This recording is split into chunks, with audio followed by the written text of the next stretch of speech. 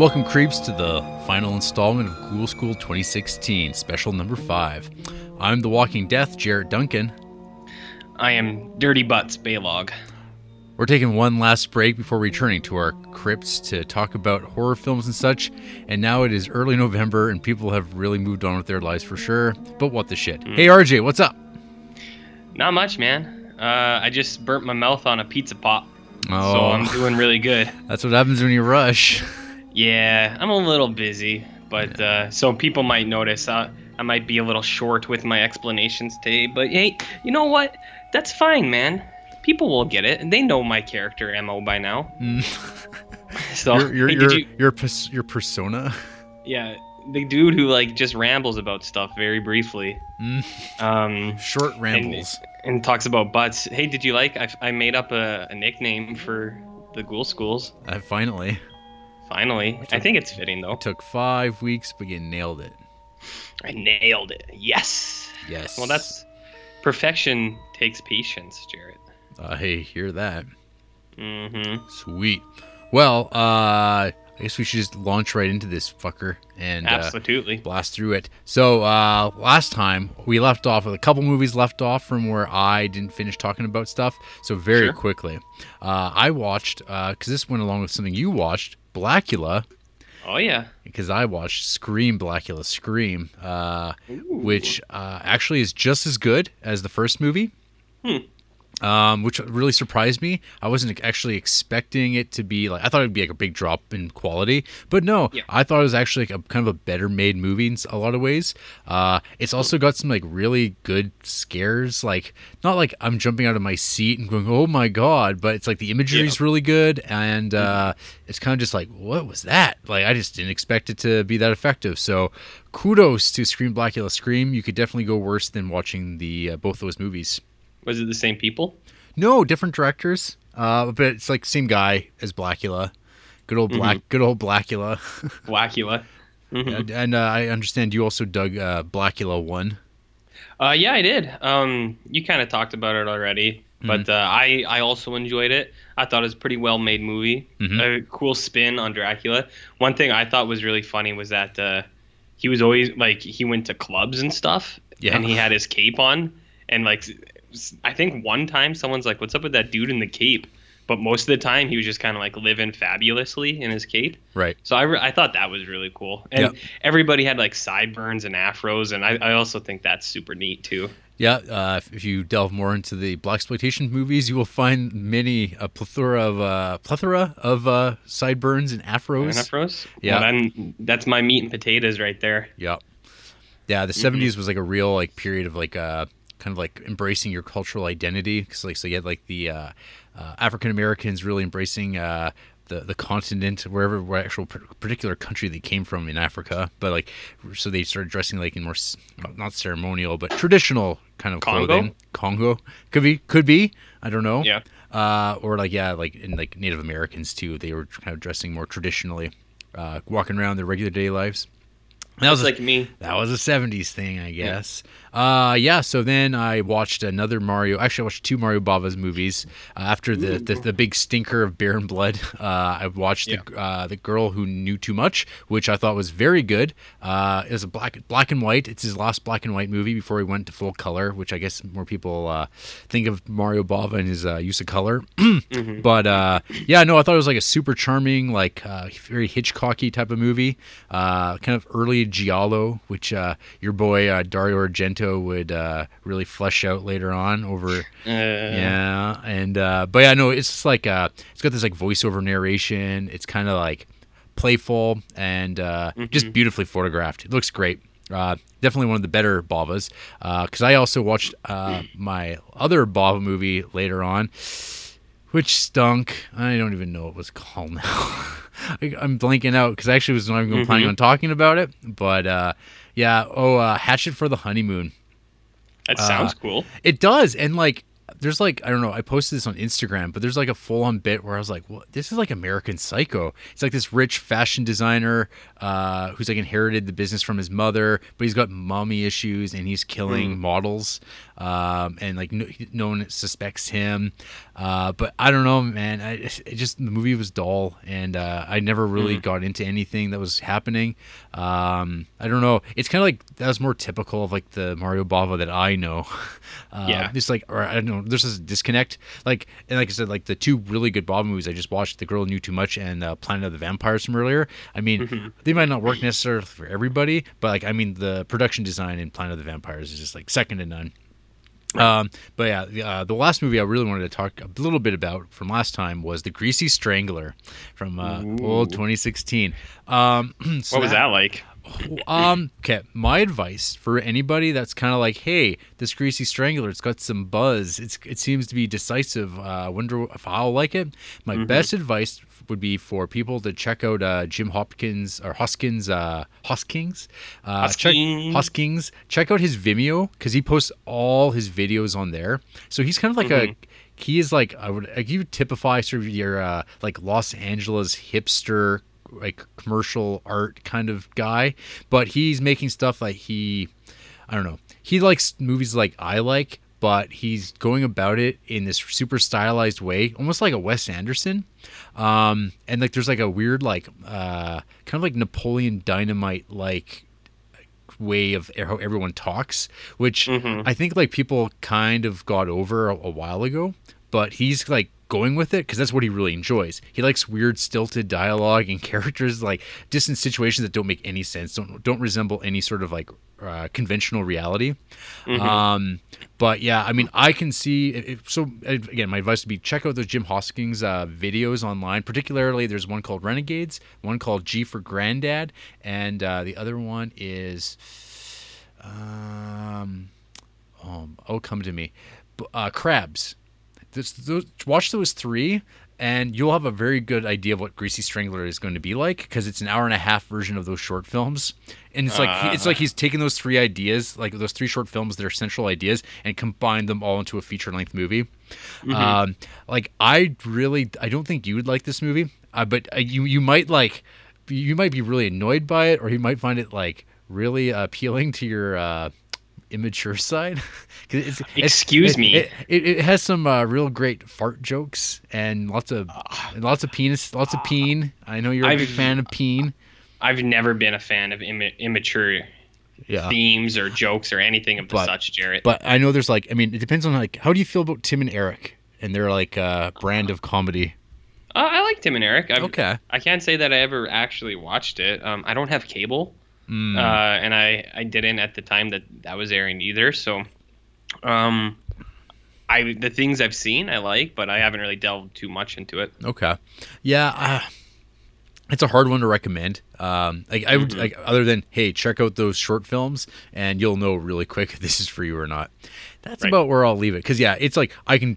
There's no arguing that like someone could hate the hell out of this. Like it's just it's particular taste. It kind of reminds me of like there's like that Eagle versus Shark thing that and I personally couldn't stand that when I tried watching it, but it's kind of not that far off from that. But this one's like, it's a bit filthier. Like there's this stupid shit where like they have this like, I don't know, East Indian guy with a lisp, and he keeps trying to talk about like crisps and chips and ridges on chips, and he's just having to say it like ridges and tips, and it's just like, it's like they play this to death, but like it starts as like getting so stupid it's like kind of hilarious. But other people could be like, this is like the fucking dumbest thing I've ever seen in my life, I want to kill myself. Why how long does it go for? Like 10 minutes? Nah, not that long. It's not like crazy, but like it feels a while. It feels like 3-4 minutes of these scenes, like it's in front of a vending machine, and it all pays off kind of. But it's for certain people. I don't even know if I like it or not. I don't know. So you're not gonna get a Greasy Strangler tattoo or anything like that? No. I hope not. The one thing I will throw out that is indefensible is it's got some like horrendous CGI stuff at the end that it kills me. It kills me inside. Anyway, kills everybody, man. It sucks. But that wraps up what I wanted to talk about from last week. So RJ, what did you watch? Well, for the most part, I'm gonna jump around here. Okay. But I'll start with the movies that go the farthest, because I think it's like 2 weeks now for some of these, so I'll just try to get those done real quick. I watched Wishmaster, and more recently, I watched Wishmaster 2. Yeah. So those are both wicked, real good. I thought they were super fun. Fun. Jared hates fun, but whatever. No fun, Duncan. So you already talked about Wishmaster, but it's like just an evil genie who it's like, man, I wish I was famous. And it's like, oh really? And then it'd be like a newspaper. It's like, man's butt explodes, and then like that's how he gets famous. That didn't happen. But that if I were to ever make this is from your Wishmaster remake script. I know that you're shopping around now. Yeah, my Wishmaster fan fiction is all about like butts exploding. But yeah, you were absolutely right. Where he talks really weird. He's like, what do you mean? Wish for? Like, and I think it's really funny. I actually think you would like Wishmaster 2 more. Oh yeah. So Wishmaster 2 picks up right where Wishmaster 1 ends off. What kind of? He's like still in the stone in a statue, but the statue is now in a museum, and robbers try to steal it. And then he gets awoken, and then he gets caught by the police, and then so he goes to jail. Wishmaster in jail, and he thinks it's a good place to be because everyone there's like, man, I wish I was out of jail, or it's like, man, I wish I was tougher. So it's a fun dynamic. No, you don't like that? No. I'm shaking my head because I had like it's another one of these like franchise movies that like, oh, it's a prison movie, and I'm like, oh, that sounds like that actually does sound actually kind of awesome. For me, because I love prison movies and I love horror, so. It's really funny because they play on a lot of racial stereotypes. Mm-hmm. There's a really funny gang where it's like one really tall Asian guy, and then there's two twins who do kung fu, and they're also Asian, and they're not like comedic relief, but they're like their scenes are just them doing kung fu, and it's like I don't understand it. It comes out of nowhere. But so he's in jail for a while, and then he goes to Vegas and opens a casino. So Wishmaster 2 has it all. And again, it was pretty good. Like both of these movies, it has it all. Both of these movies have usually like a couple standout effects scenes, like practical effects. Yep. I think Wishmaster 1 has a few. I can't remember. Well, it's at the very beginning and the very end at the party scenes. Yeah, exactly. So that's kind of like it is here too. In the beginning, he like a fetus Jin comes out of a wall, and it's hard to tell like if they CGI'd his face on there or something, but I thought it looked okay. One guy's skin gets pushed through a bar, which is pretty cool, and then later somebody's skeleton like breaks through their body, which was also pretty cool. Oh, that does sound pretty good. So there were some good effect scenes in this. I would recommend Wishmaster 1 and 2 to anybody who's looking to have fun. There was one. The other thing I noticed in both these movies that's really funny is people just talk like, I think it's super casual and like realistic. Like there's a really funny scene where Wishmaster calls the girl who he's trying to get to make wishes, and he's like, you can't escape me. And the girl's like, fuck off, and she throws the phone like out a window. I thought it was fucking hilarious. Like people talk like really plainly. When he's in jail, there's one dude who's like, you fucking motherfucker piece of shit, I'm a fuck your shit, man. That sounds like a Chris McQuarrie script. Yeah. So I thought that was funny too. And then the last thing I'll say is one line I thought was really funny is the girl, one of the like main girls, because in both of these like the main character is a girl who is like he's trying to get to make wishes, and in one of them she like addresses him. She's like, hey Jin, and he looks at her and like really really sassy. He's like, wish on girl. Like, because she's like, I want to make a wish. He's like, wish on girl. And like the way he says it, it's like you can just picture him like flicking back his hair or something. Yep. So that was really cool. I like that a lot. Great. So and then I watched Silver Bullet, which was a Stephen King movie this year. Yep. And one of my only werewolf movies. Aww. I think the only other one I had was the Hammer one actually. So right. Only two Wolfmans. The Silver Bullet was really good. Yeah. I had read the book before, and it's more or less the same, except the movie adds a sister character. Right. Where in the book there was no sister. But This one's about small town anywhere USA, Yeah. and there's a werewolf hunting people, and your main character Corey Haim is a little kid in a wheelchair, and he's like, I found the werewolf. And then Gary Busey is there as his cool uncle, who's just like, I'm gonna make you a rocket wheelchair. And yeah, no, I really liked it. I thought a lot of the scenes were really cool. There's a scene in the mist where the werewolf is like pulling people down, which I thought was pretty neat. Right.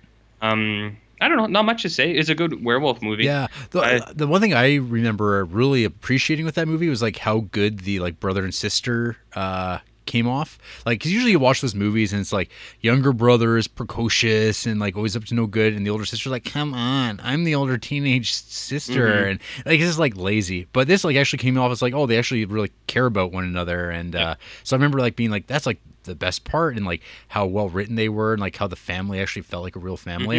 And then I was like, I remember like looking that up too, because like the director of that, like that's like the only movie he made, but then he like went on to make a bunch of TV stuff. Like he's worked on like every television show, like all the HBO stuff you could name through the 2000s. He worked on some episodes and stuff like that. But yeah, Silver Bullets I think is underappreciated. I think the werewolf's kind of like nothing special though, which is a letdown, because the guy who designed the werewolf is Carlos Rambaldi, who he did like all the wicked makeup in like movies like Possession, and like he designed E.T. and all this stuff like that. Like the guy's like super prolific. He's worked on tons of crazy stuff, and then like his werewolf's like, oh, like yeah, there's not much to it. It actually looks like they only built like the head, and they just like moved the head and like an arm. So you don't really ever get like maybe at the end I think it's a dude in a suit, but it's no Bad Moon. It's no Bad Moon.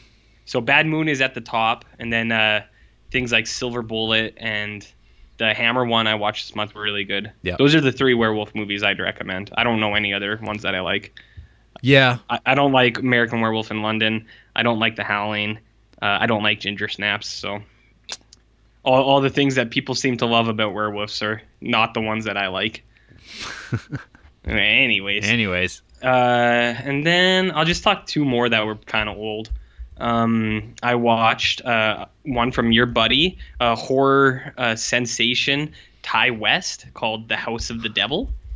And I thought this movie was okay. I've seen like so much high praise for this movie, and I don't really get it. So this movie's it takes place in the 70s, I think. It's about a girl who needs money. She's a college student. So she sees an ad for babysitting. She goes there. Tom Noonan is there, fucking 8 foot tall, looking creepy as hell. And he's like, well, it's not really a baby, it's an old lady, but we just need you here. And then she's in the house, and then later you find out they're just like occultists, and they're there to sacrifice her. Yep. So a few things. When the movie started, I really liked it. I thought the way he presents things were really good. I liked the aesthetic, like the 70s feel, and the music was good in it as well. And then the Walkman, yeah, things like that I thought all felt really good. But then there's a lot of stuff that I was just like, oh, I don't like that. He does this thing where he does a lot of shaky cam, where the girl's like running, and he does like the shaky found footage camera. And I was like, why are you doing that? That's such a weird thing. He also does a lot of moving close-ups. I was watching this with Andrew, and she's like, this movie's making me sick, because I didn't even notice it at first, but I was like, what do you mean? She's like, all the close-ups, like the camera's never like stopped. It's just moving around. And I was like, oh yeah, that is weird. I don't know. I thought Tom Noonan was really good. I liked a lot of it. The only thing is like, there's like a huge plot hole to this movie, and it's like, why all the pageantry behind it all? Like, if they were just why the pretense of like babysitting and all that shit? Well, anything like that, like, and even like going along with it, where they pay her and they're like, okay, well, we'll be back, and they like send her a pizza that's drugged so she like passes out. It's like, because later on in the movie they just like basically bonk her on the head and try to tie her up. So it's like, why not do that from the start? Well, because there's no movie then, RJ. Yeah, I know, but that's a pretty big plot hole, isn't it? Like, it's just that really pulled me out of it, because people would be like, oh, well, there was the friend there, but like the friend leaves. Or, you know what? Why not just kidnap both of them? And you might be like, well, Tom Noonan's really old, but fuck, man, he's like 8 foot tall. He could handle like a 4 foot year old college girl. Yeah. anyways, I thought it was okay. I just I wasn't as impressed as a lot of people seem to be. I think a lot of people watched that movie also closer to when it came out. Mm-hmm. I think a lot of the stuff that movie was doing has kind of been like done now, because the whole thing was like it was a period piece, and like so it was like, oh cool, it's like really going for that 80s vibe, and it's kind of a slow burn, and it was like more of like people being into the atmosphere. And I remember liking it when it first came out. It's been a while since I watched it, and I think I've only saw it the one time. I remember being kind of like disappointed with the ending. Like it kind of just like throws out a lot of the atmosphere for like usual horror movie conclusions. But then I also remember watching Ty West's The Innkeepers, and I don't like that movie all that much. I don't like that movie either. I mean, like I kind of vaguely remember watching it, and it was also kind of doing the slow burn, which is like that. But, yeah, I don't like that movie either, though, because I think it's got a really weird tone. Like, the first half of that movie, it's like, it could almost be like a kid's movie. Like, it's super playful, and the characters are, like, joking around, having fun. Well, and then it takes, like, this crazy turn where it's, like, really horrific. Like, there's, like, that old, creepy, decomposed body. But I felt like, I don't know, because there are movies that blend like horror and like serious or like comedy, humor, comedy with like serious things like horror or drama or romance, and they can do it really well. I didn't think it fit at all. So that's another movie people seem to love, but I watched it, I was like, I don't like this very much. Yeah, that movie is very I don't know. I like House of the Devil a lot more than The Innkeepers, but yeah, me too. Yeah. But what has he worked on since? Now that I'm thinking about it, he did some stuff for VHS, I think. Oh, is that all? Because him and like Adam Wingard. Yeah. And, he's in that camp of dudes. Yeah. Oh yeah. No, he definitely is. I'm just like, is that really all he's done? Like, it seems weird. It's not very active. I'm just looking at right now. I'm pretty sure. Oh, he had that in A Valley of Violence that just came out. Oh God, is that a real movie? Yeah, that's a movie that just came out. I've seen people reviewing it. I have no idea if it's any good or not. Oh, he directed The Sacrament. Is that? I don't even know about that. It's found footage. It's basically them doing Jonestown. That's all it is. It's nothing too great. No great shakes. Great shakes. Another middling effort from Ty West, the new master of horror. The new master of horror. Yeah. One last one I'm going to throw at you was by your actual buddy Stuart Gordon, and that is Stuck. So this was actually I really like this movie. I thought it was good. It stars the girl from American Pie, the cop buddy from the TV show Grimm, and the cop from V for Vendetta. I'm not going to bother looking up any of these actors. I know. Names. Well, Stephen Rhee. The girl is Mina Cerveri. Yeah, or something. Stephen Rhee's the guy who goes through the window. Which cop is he? So which cop is he? He's in V for Vendetta. Okay. That sounds right. And then Mina Cervaro, whatever her name is, her boyfriend is in the TV show Grimm. Okay. I used to watch that show with my mom, so yeah, we hang out sometimes and watch TV. No big deal. And he was okay in this. So Stuck is a pretty good show. It's about a girl. You see her. She's like a nurse. She's in line for promotion. She seems like a pretty good lady. She's like helping out this dude wash off his shit ass. You're like, yeah, I like this character. But then she goes to the club and she does drugs and alcohol, and then she's driving home, and then conversely you see the guy from V for Vendetta, and he's having a really shitty day. Yep. He got evicted from his apartment. He went to find job placement, and they ignored him basically, even though he had an appointment. He's seeing bums everywhere with the slow creeping realization that he is becoming a bum. he even shares a really like tender moment with another bum, and the bum's giving him like advice that actually makes sense, and he's just like, man, I'm a bum, I guess. So then he's like, he gets a cart and he's like, okay, I accept it. I'm a bum. I'm gonna go to the shelter. So he's walking, and then girlfriend from the club on her drugs and alcohol is ripping by, and she calls her boyfriend. She's like, yo man, I want some snacks.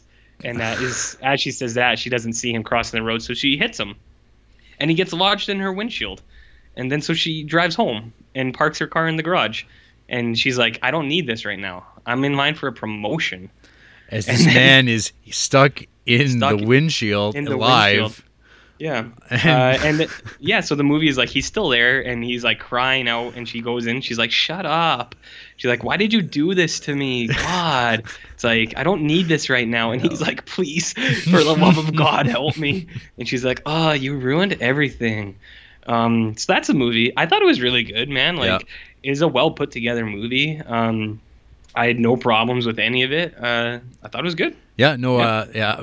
I was like, I started watching that movie like a few years ago, and my girlfriend just happened to be like kind of coming and going. I think she was getting ready to go to work, and she kind of started like watching the movie, and then this bit with him being stuck in the windshield comes along, and she's just like horrified. And I'll tell you what, Chanel is quite the ghoul, like me, Yeah. but like there's certain things that really bug her, like particularly like realistic injuries that could happen to the human body, and so this movie's like just that, like a big, like a third of the movie is just like bodily injury, and so she was just like, she kept looking away, and then like looking a little bit, and she's like so into it. But yeah, so I was like, Stuck is on to something.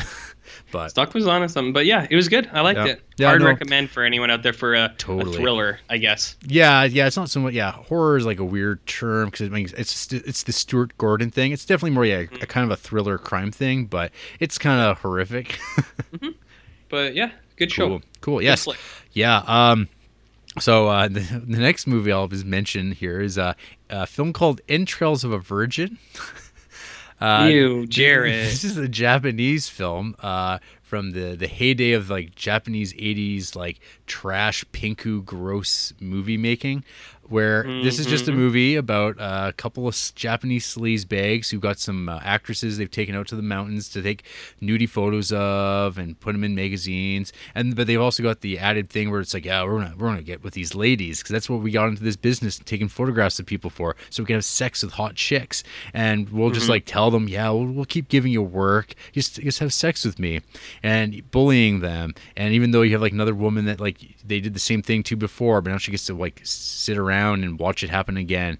Well, this movie's like only like an hour or so long, because it has to get to the more important aspect where there's like a demon ghost man who's just like wandering around this like abandoned house that they've wound up having to be stuck at because of like some like heavy like monsoon like rains that's like kept them from getting back to town. And they so you get to see all the escapades of them like pushing themselves on these women, and things get rapey, and like so you get to see all that play out. But then the demon rape thing shows up, which has a giant penis. It's just it's massive. It's a massive wang. And It was like me. and then it just like, yeah, it's so you kind of can figure out from there. So this thing's also like has super strength and just like punches dudes' heads off, and like he can just like punch through folk. And then like he punishes these women with his gigantic cock. Yeah. Good. So this movie's like pretty like worthless. I don't know. There's a one guy I read like in. I have pretty similar taste to him, and like he had regarded this as like one of the best horror films he's ever seen, and I was like, well, that's one I haven't watched yet, and so I watched it and I'm like, oh, okay. I don't know, maybe I just wasn't in the mood, RJ, but this movie didn't really do anything for me. Apparently the sequel, which I believe is called Entrails of Beautiful Virgins, is a lot better. But I guess one day I might find that out, but I don't think that day's coming anytime soon. So okay. I followed that up with a Roger Corman production called Forbidden World. So this is a pretty fun jam. This movie seems to like have wanted to cast Brad Dourif, but they couldn't afford him, so they settled with like someone else. That's too bad. Yeah, the movie's like, I mean, it's super cheap. Trying to make a big sci-fi, but it's got, I don't know, what can I say? So they have like a guy who's like kind of the know-it-all kind of Han Solo fixer type of character who shows up and solves problems when like corporations do stupid things. So he has to go to a space station where an experimental organism has broken out, and they want to keep it alive because they're slimy corporations. This is of course all an original idea that's never been done before up to this point. Yep. And so what happens, of course, this alien thing breaks out and starts killing people and gets bigger and bigger. There's lots of boobs in this movie. Ooh. Lots of boobs, and like people like standing around showering in the buff. Dang. But yeah, sounds like my kind of movie. Yep. The music's pretty good. The movie's like pretty fun. You can observe things like there's like all the corridors of the spaceship. You can actually tell that they're made from like just spray painted like instant dinner trays. Like you can actually see like the forms of like, yeah, that's where food would be put in. And they've just made entire walls out of it. And like the top halves are like that like sound insulation material. That's like kind of like little triangles. And that's all the movie is. But I mean, it really shows that if you like spray paint stuff and then light it well, it can look like anything. And it's not until like you necessarily point it out to somebody, you go, wait, this movie's actually shot like super cheap. But besides that, the movie's like pretty decent. I'd give it a strong recommendation if you're kind of into like sleazy Roger Corman sci-fi, which I know everyone is. But if you look, most people. But if you want to get into it, Forbidden World's not a bad place to go because it's just exactly what you expect. Follow that up with some Ernest Dickerson horror movies. He directed a little film called Bones from 2003, starring one Snoop Dogg. Snoop Dizzle? Yeah. So Snoop Lion or whatever. Oh, no, actually, it's not Snoop Dogg or Snoop Lion. It's Snoopzilla now, I think. Is it? Okay. That's fine. Yeah. So yeah, this movie, I've realized very quickly it was filmed in Vancouver, Canada, because there's something about like the light of filming anything in Vancouver where everything just looks gray. It doesn't even matter if you're indoors. Everything looks gray. So I don't know if that has something to do with like just that's just the weird light situation that's going on in Vancouver or what. Yeah. But it always looks cheap and downgrades movies for me because Vancouver stinks, I guess, even though it's a lovely, lovely place to visit. But I don't know. Don't film your movies there because I'll know and it looks like crap.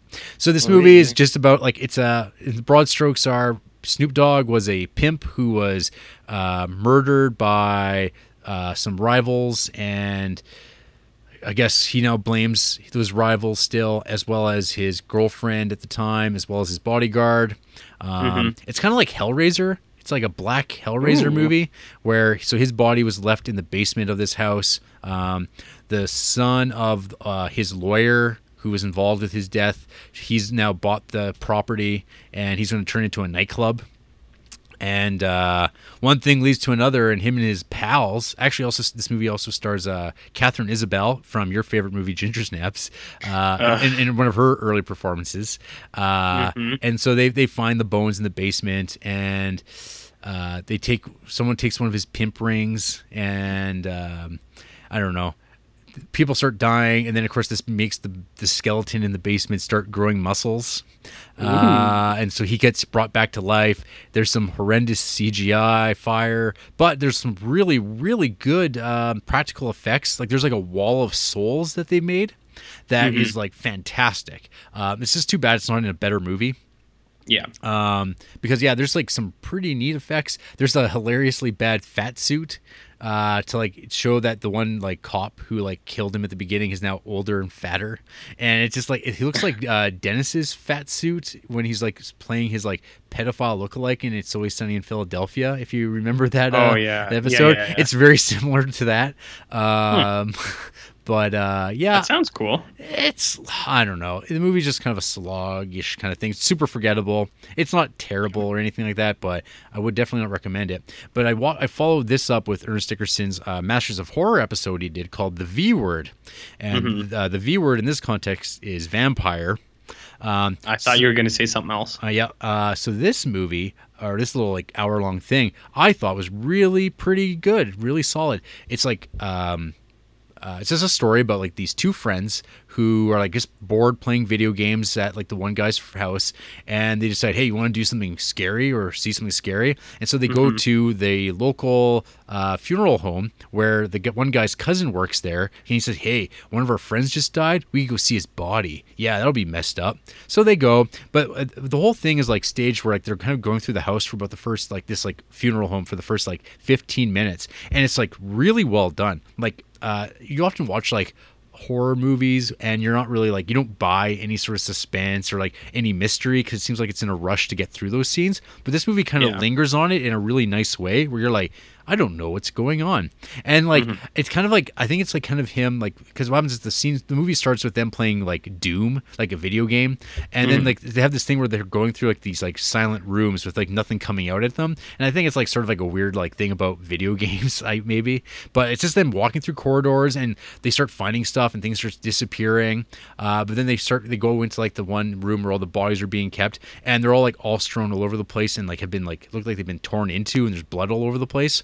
And they're like, of course, they're freaked out. They find the one guy's cousin, and then one of the bodies moves up, and it's alive because it's Michael Ironside, and he's a vampire, but he's like a violent, vicious vampire. And he just like goes after one friend, tears out his throat just right out, and drinks and starts feeding off of him. His friend has to leave him behind because he just looks like he's dead. Yeah. He takes off. He gets home. He's at his house, and he's like kind of cooling down. And there's a knock at the door. He eventually answers it after some hesitation, and he finds his friend who's like kind of been bandaged over his like torn out throat. And he's like, "Oh, dude, I just need some help here." And of course, one thing leads to another, and now both now are vampires. And the whole like backdrop is that so Michael Ironside's character was a math teacher at their high school who was fired because he was a pedophile, but now he's a vampire and he wants to like raise up a little like vampire army. What a cliche. What a cliche. Yeah, math teacher pedophile turning vampires or students into vampires. Yeah, that old chestnut. That was like every other Goosebump book. Yeah, I know. So anyway, so this movie, I totally dug it. It's a lot of fun. What can I say about it? Like I said, I don't know. Are you familiar with Vampire the Masquerade? Like, or do you know what that is at all? Not at all. Okay, so it's like it's a role playing game system. It's kind of like it was like big in the 80s and 90s amongst like goth dudes and like people into metal. And it's like instead of playing D&D, you're like, no man, we're gonna play fucking werewolf. No, we're gonna play fucking vampire. I want to be with the Nosferatu clan. Like it's like kind of like nerdy, dark stuff. But after stuff like this or like something like Near Dark, I'm always like, yeah, I want to play vampire and play like a really like nasty, realistic vampire campaign where all the players are like vampires and just create like weird, like horrible, like mortal situations that people have to play out. I think it would just be fun, and stuff like this reminds me of that. So it's just like, I don't know, I dug it. That sounds cool. Hey, Jer. Yo. When you die, I'll come visit your body in the funeral home. Oh, thank you. After hours, like they did. Yeah, just to see me all messed up after my car wreck. Let's go see Jared's body all messed up. Man. You'd have like a pizza like stuck in your stomach, but like the whole thing out like really cartoonish. That'd be funny. Yep, my death will be a laugh riot. So then I also watched this film called Night of the Seagulls. I didn't see this one. Oh, no? Okay. So Night of the Seagulls is the fourth film in what's called the Blind Dead series. Sure. There are a bunch of Spanish movies by, I think it's like Armand Osario or something like that. His movies, like what they are, it's like they're like my favorite looking undead monsters. Like they're probably actually one of my favorite franchise creatures. Like mostly what they are is they're Knights Templar. That were like an evil group of Knights Templar from like the 1300s who like they became Satanists and then they started sacrificing virgins. And then they were caught, they were purified, murdered, burnt at the stake. And what happens is like their remains come back whenever they need to for these movies. And all they are is they're like desiccated corpses. Like they're just skeletons inside of like old dirty brown cloaks, and they slowly emerge from coffins, and like they're total skeleton undead, and they ride horses, and like and they like, all their usually like when they're kind of like running towards you, they're always in slow motion. And so, like, usually the most uninteresting part of these movies is, like, the boring people doing their boring things until they come across these, like, old buildings or castles or old ships. And then they run afoul of the Blind Dead. Because, okay, the other aspect of why they're called the Blind Dead is because when all these evil Knights Templar dudes were burnt to the stake, they had their eyes ripped out. And so the idea is that now that they're skeleton people, that like carried over in the sense that they can't see you, but they can hear you. So there's this whole idea of like when you start seeing them and screaming, that's how they detect you. And so like in some of the earlier movies, there's like more setups with like characters like trying to be quiet, but then they can still hear you breathing, and they can move towards you with their swords drawn, and they just kind of, and I don't know, it's like the T-Rex Jurassic Park approach. Yeah.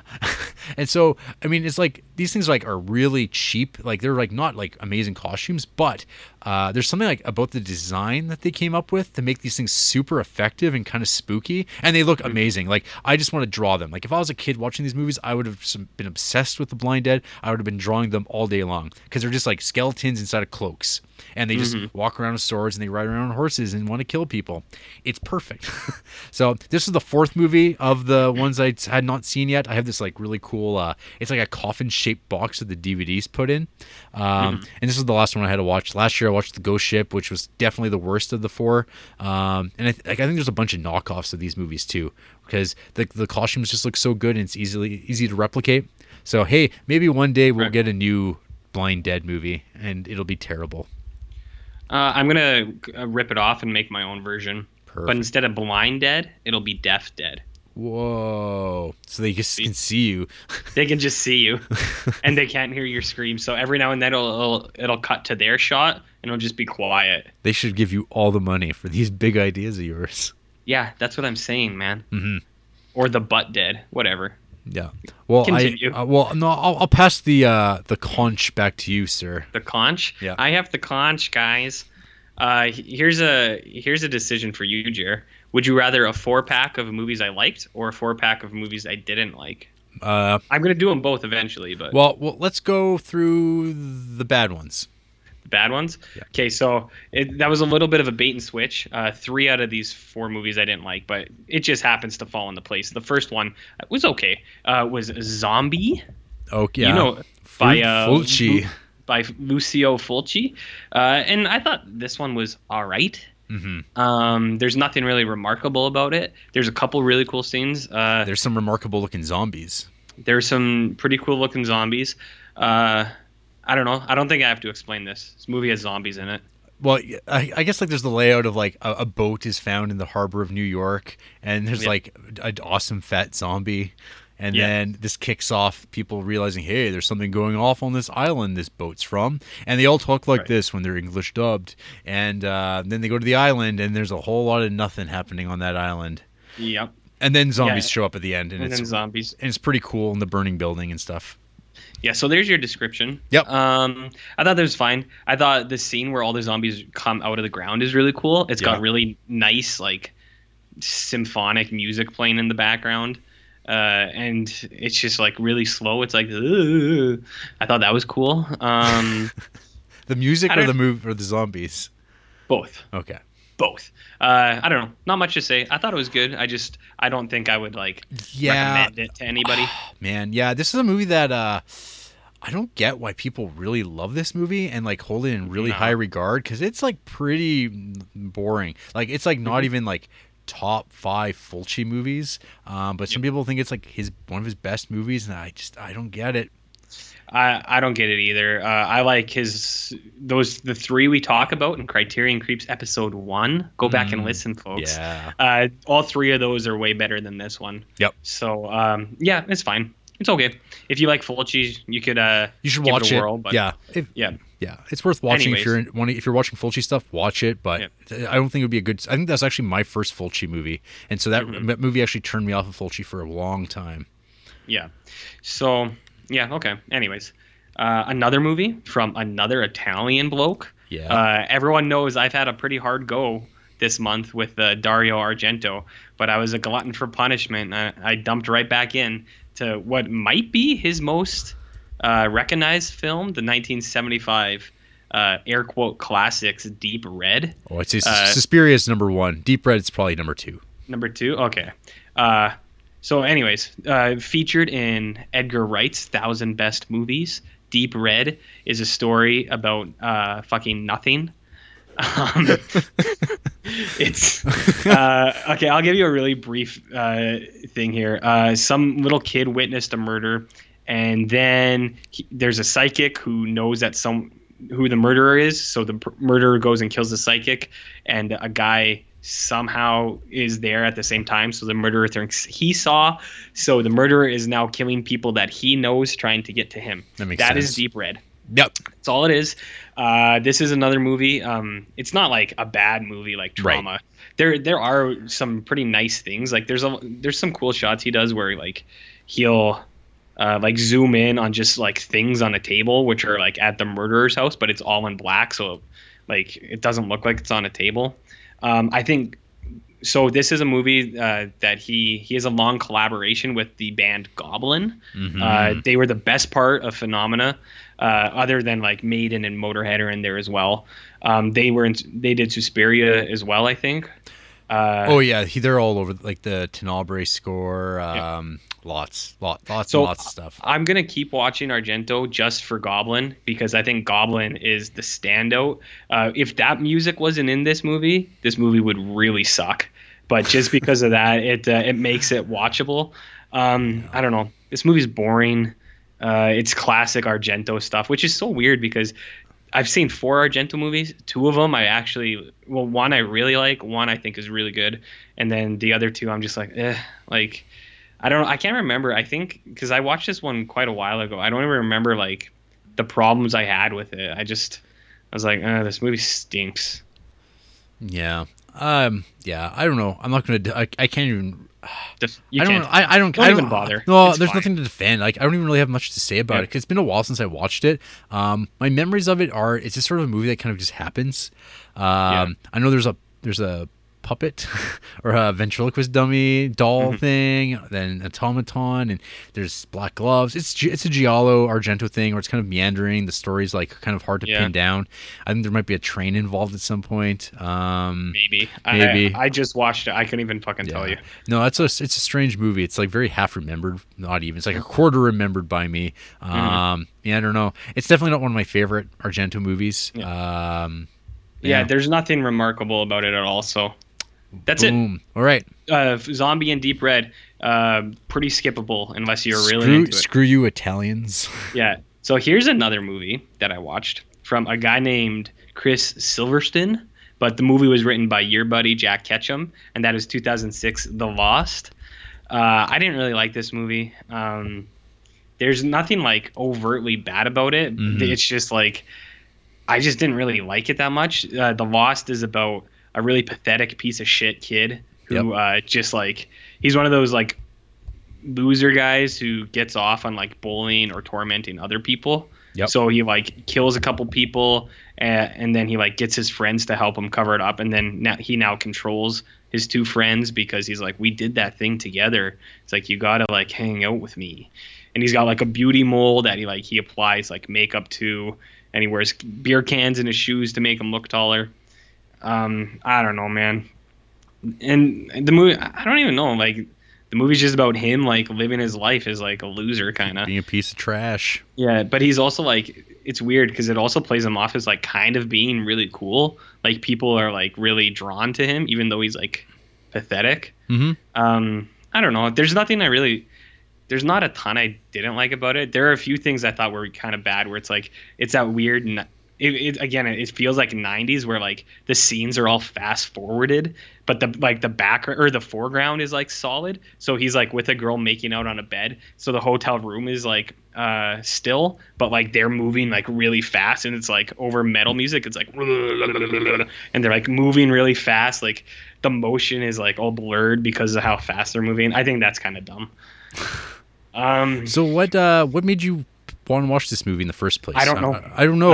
I was very baffled. Like when you gave me your list of movies you were going to watch and like seeing what stuff you could borrow from me, I was like, why is he watching The Lost? Like this is like the weirdest movie because like that isn't like, I mean, I watched it and like I thought it was fine. It's more of a story that I find interesting, I think. But like, I would never be like, hey, RJ, you should check it out. So I was like, okay, you want to borrow Lost? Maybe you'll like it. Fine, but yeah. I did like the opening where the song "I'm the Pied Piper" was playing, and then it happens again later.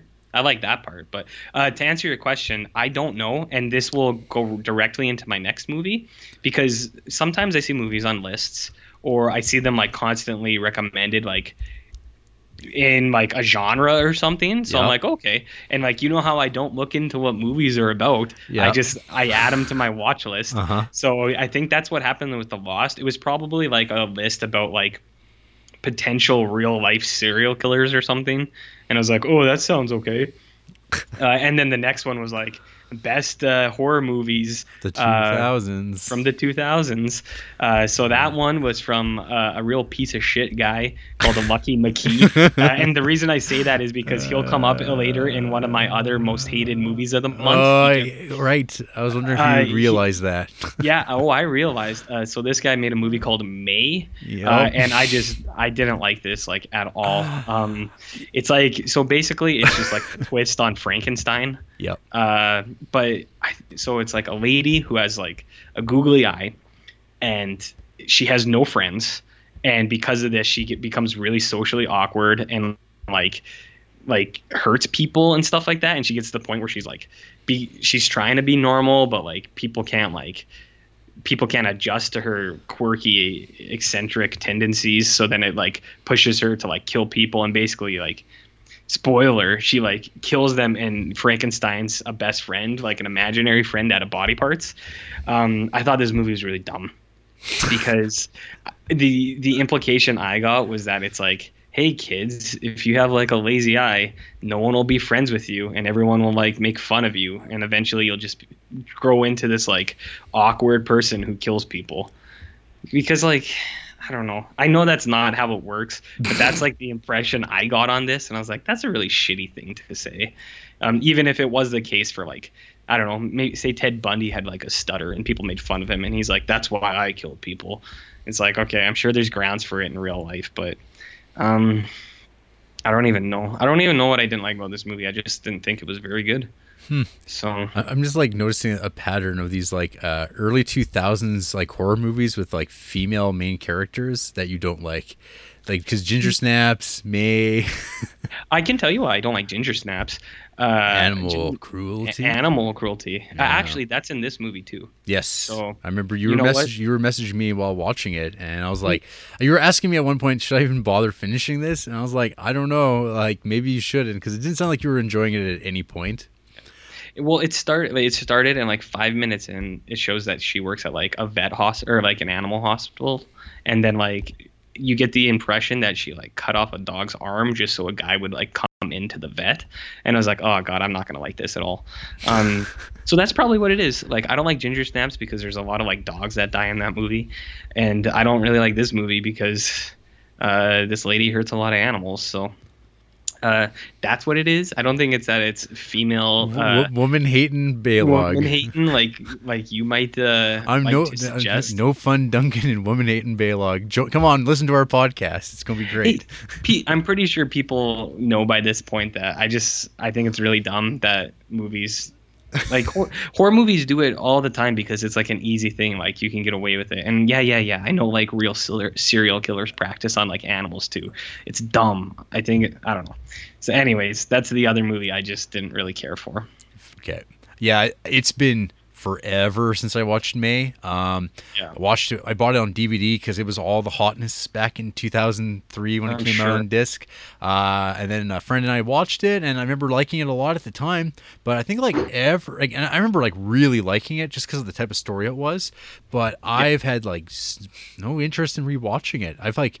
I think I even got rid of my copy of it at one point because I remember like trying to rewatch it and just finding it really long. Like for what it was. And then I think I rebought it just for like the sake of completion because it was like $3, and I still have never watched it. And I don't know if that's ever going to come about, but hey, that's May, I guess. That's May. Yeah, cool. So I then watched another Rudy Ray Moore, who you might recall when I watched Dolomite a few weeks ago. Oh yeah, which was a zany blaxploitation film. Well, this is his, I guess, third film that he like performs in. I skipped the one called Human Tornado because I've heard that movie's just bad. Like even like people who are like into blaxploitation stuff just say this movie stinks, and I'm like, well, I don't know if I really want to spend $30 on the Blu-ray just to watch this crappy movie, even though it's got like the second part of this like epic documentary that they're working on. for Rudy Ray Moore. So I jumped though to Petey Wheatstraw because I'd read this book called like The Ninth Dimension Forgotten Horror, something like that. That's what the title was. And I'd at this point never heard of like Rudy Ray Moore. I wasn't really familiar with him. And I saw this film called Petey Wheatstraw mentioned though, because it's like about this guy who's like the son-in-law of the devil, and it's kind of like sounded like it was in the same vein as like Herschel Gordon Lewis horror stuff. And I was like, oh, that sounds kind of neat. And then I saw it was coming out on Blu-ray, and I'm like, oh, cool. And so I kind of watched this thinking, like, this is going to be like a horror movie. And it's like, no, it's really not like a horror movie. Like, so like, there's like, yeah, Lucifer shows up. I don't know. Okay, the story goes, it's about a man who's just been released from jail. He was kind of like a kind of pimp / stand-up comedian who's now out of jail. He's come back to the community. I think, God, or maybe I'm confusing this now with Dolomite. But anyway, it's the same type of character as Dolomite. But this time, him and like all his family, they get wiped out by some like rival stand-up comedians. Who are like who are vying for like the territory in Los Angeles. Yeah, so what happens is like it's like this evil like kind of like gangster figure named Mr. White, played by a white man. He gives these like two black comedians money to start up their own show and like put on this big thing at a club. And then of course they hear that, oh shit, Petey Wheatstraw is moving back into town. Shit. And it's like, oh no, we're gonna have to take him out. We're gonna have to murder him. because high stakes stand-up comedy. And so they wipe him out in front of a church because he won't listen to reasoning, just leave on his own. And then so he's dead and a bunch of other people, but he makes a deal with the devil that he'll undo all this, and he can go out and get revenge, but he has to marry the devil's stepdaughter, or the devil's daughter. So he makes this deal, and the rest of the movie sort of plays out as like, it's like a comedy revenge movie. That's like the best way to really describe this thing. It's another wacky kind of thing, offbeat. Yeah, the opening scene, you get the origin of Petey Wheatstraw, where he was like born on a stormy night from his mother, but he like came out of her womb like fully like a 12-year-old child. So you get that weird like staging of it, and I'm like, I'm not sure if this is supposed to be funny or not, but this is like, I think the third movie I've seen like a full-grown child being born out of a large woman. It's just like, that was a theme, I guess, in a few films. That's what I put in all my films. Yeah, all those scripts, all those spec scripts you're working on. Yeah. Is that going to be in the Wishmaster? 6? Yeah. Yeah, Wishmaster 5 through 28. Yeah. It's all people getting born out of, adult people getting born and butts exploding and no animal cruelty. I wish to be born again. So actually, be it. Actually, something like that happens in Wishmaster 2. Oh yeah. Yeah. A guy's shot, and he's like, do you wish that you never experienced this or something? He's like, yeah. And so he reverse ages, and then he turns into a fetus. He Benjamin Buttons. Yeah, exactly. Great. So Petey Wheatstraw's okay. I think Dolomite was like just a better, kind of more entertaining movie on the whole. But Petey Wheatstraw's got it's got some really good imagery, because what happens is Petey Wheatstraw realizes with his staff he's like kind of unstoppable, and the devil's got no power over him. And so the devil's now pissed that he's been tricked, and so he sends a bunch of his devils after him. These devils are just like, they're amazing. They're just guys wearing unisuits with capes and wearing like devil makeup, and there's like a bunch of them coming in and out of rooms, and like it's like turns into a martial arts film. So that bit's pretty incredible, and definitely redeems like kind of the slowness maybe of the first hour when it gets to like wackiness. So Petey Wheatstraw. And then I watched a recent purchase that I just got from it's a company called Mondo Macabro, and they put out a bunch of cool foreign exotic films of all ilks. And this particular one is called Symptoms, which I had to go out of my way to get a copy of, because after watching From Beyond the Grave, in that one segment I talked up a lot with Donald Pleasance and his daughter Angela Pleasance, I remember there's this movie Symptoms which stars Angela Pleasance, and I'm like, well, I really want to see this now. So I watched Symptoms, and it's like it's a really good movie, but it's like you'd have to be in the right mindset to watch it, because it's a slow 70s movie. Like it's kind of like what Ty West wants to do with his movies, but he doesn't have the aesthetic taste that I think a lot of like directors in the 70s had when they were making this stuff, and when it was like legitimate, it didn't feel like they just like were fans of this type of movie, because they weren't. They were just like making these movies because that's the way they felt. It kind of reminded me too of Rosemary's Baby as far as its tone, because like I was like really surprised at kind of like how kind of slow going Rosemary's Baby actually kind of is, but it's like all very purposeful.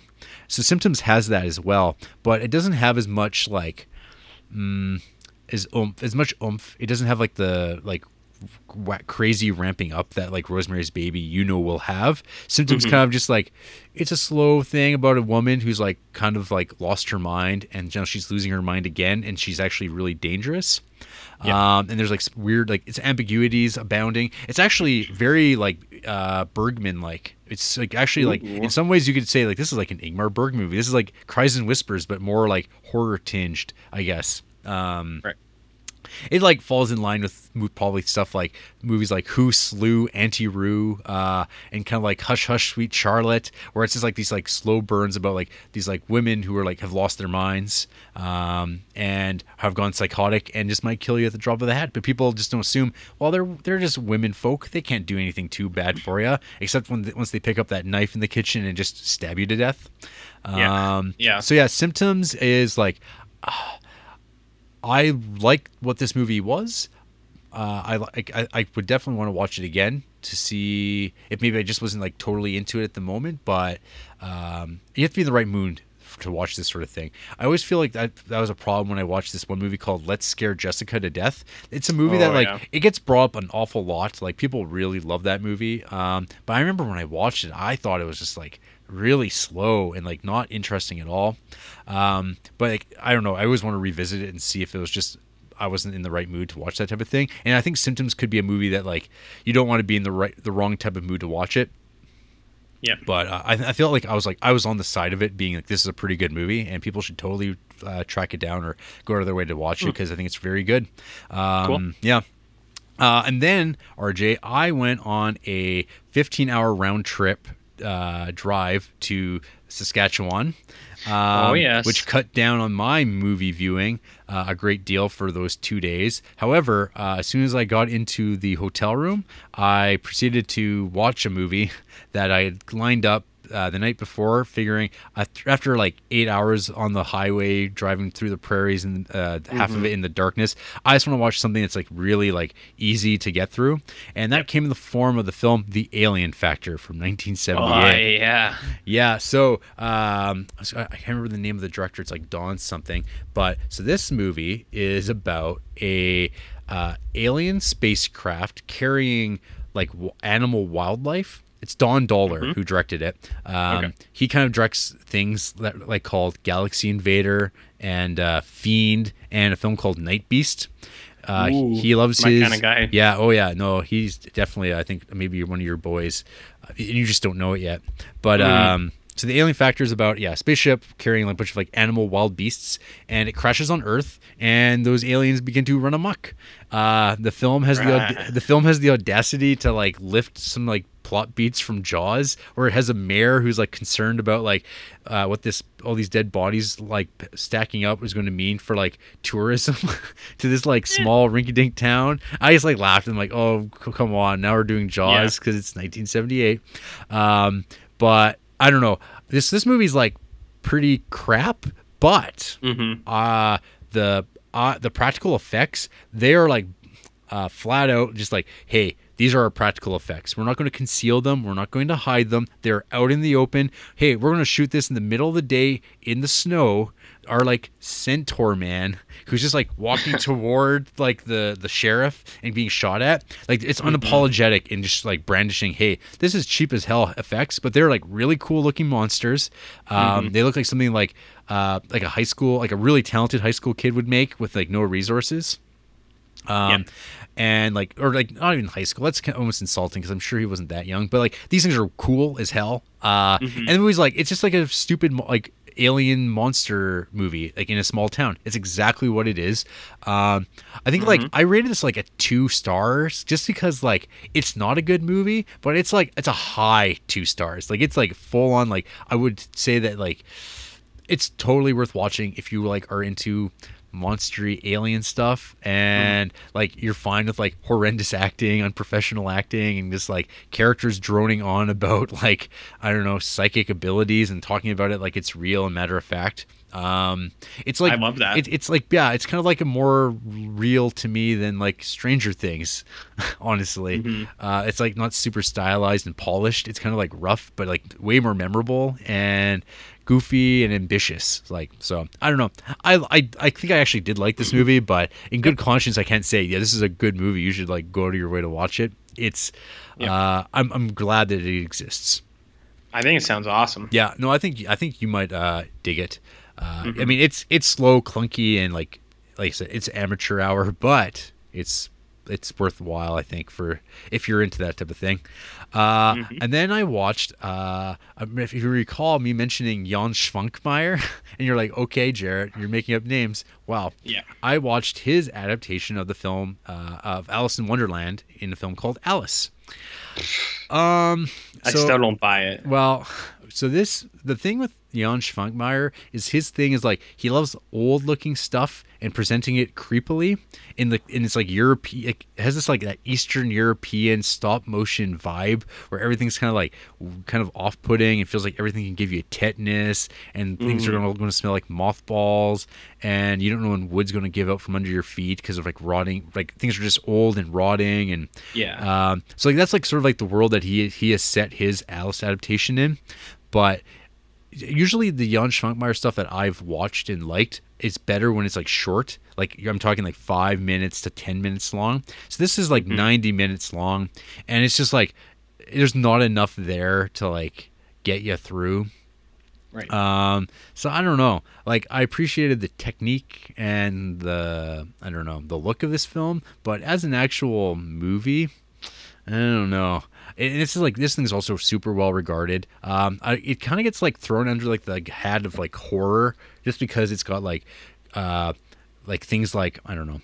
So like for the rabbit. The rabbit's got to get down the hole, and he's got his stopwatch and places to go. So they use like a taxidermied rabbit, and they do like really like weird stuff where like the rabbit's like lifting its paws up, but its like hands have been like nailed into the floor because it's a taxidermied rabbit. So you get like it lifting up its paw, and you're like, oh yeah, I guess that's how that would go if like a taxidermied rabbit like became alive. And it's like he tears a little hole in himself, and so like wood chips are always falling out of him, and like that's where he keeps his watch. It's just like weird little details like that where it's like, yeah, that kind of like falls into like the horror realm, I guess.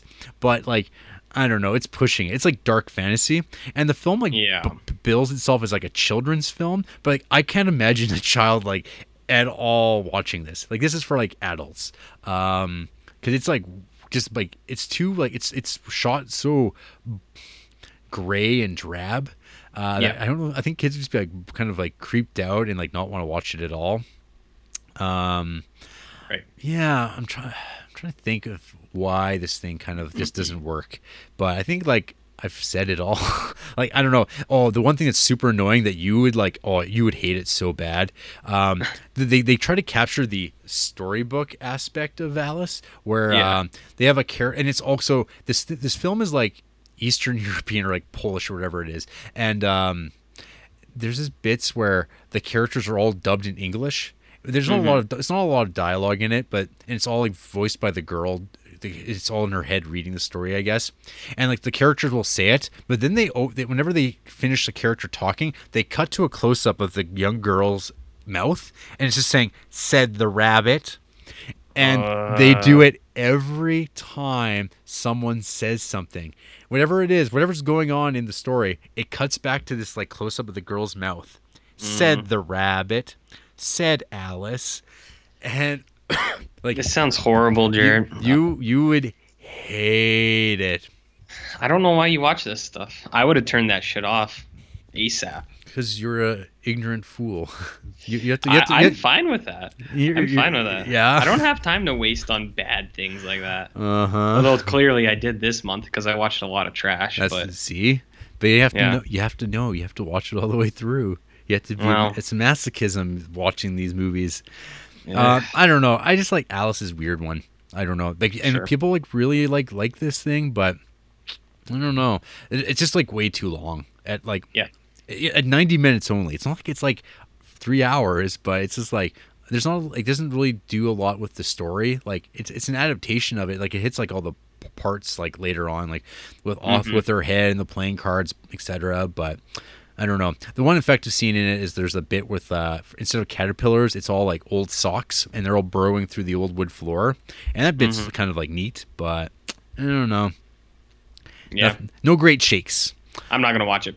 Nope. And I would, well, I mean, if you put it on your list, I'd be like, okay, RJ, you're not going to like this movie. Well, But, as long as you tell me before, though. Oh, no, I won't. Because I know that'll ruin it. I'll let you discover on your own. I don't value your time. Yeah, I know. Okay, back to you. All right, Talk about back to these me? good movies.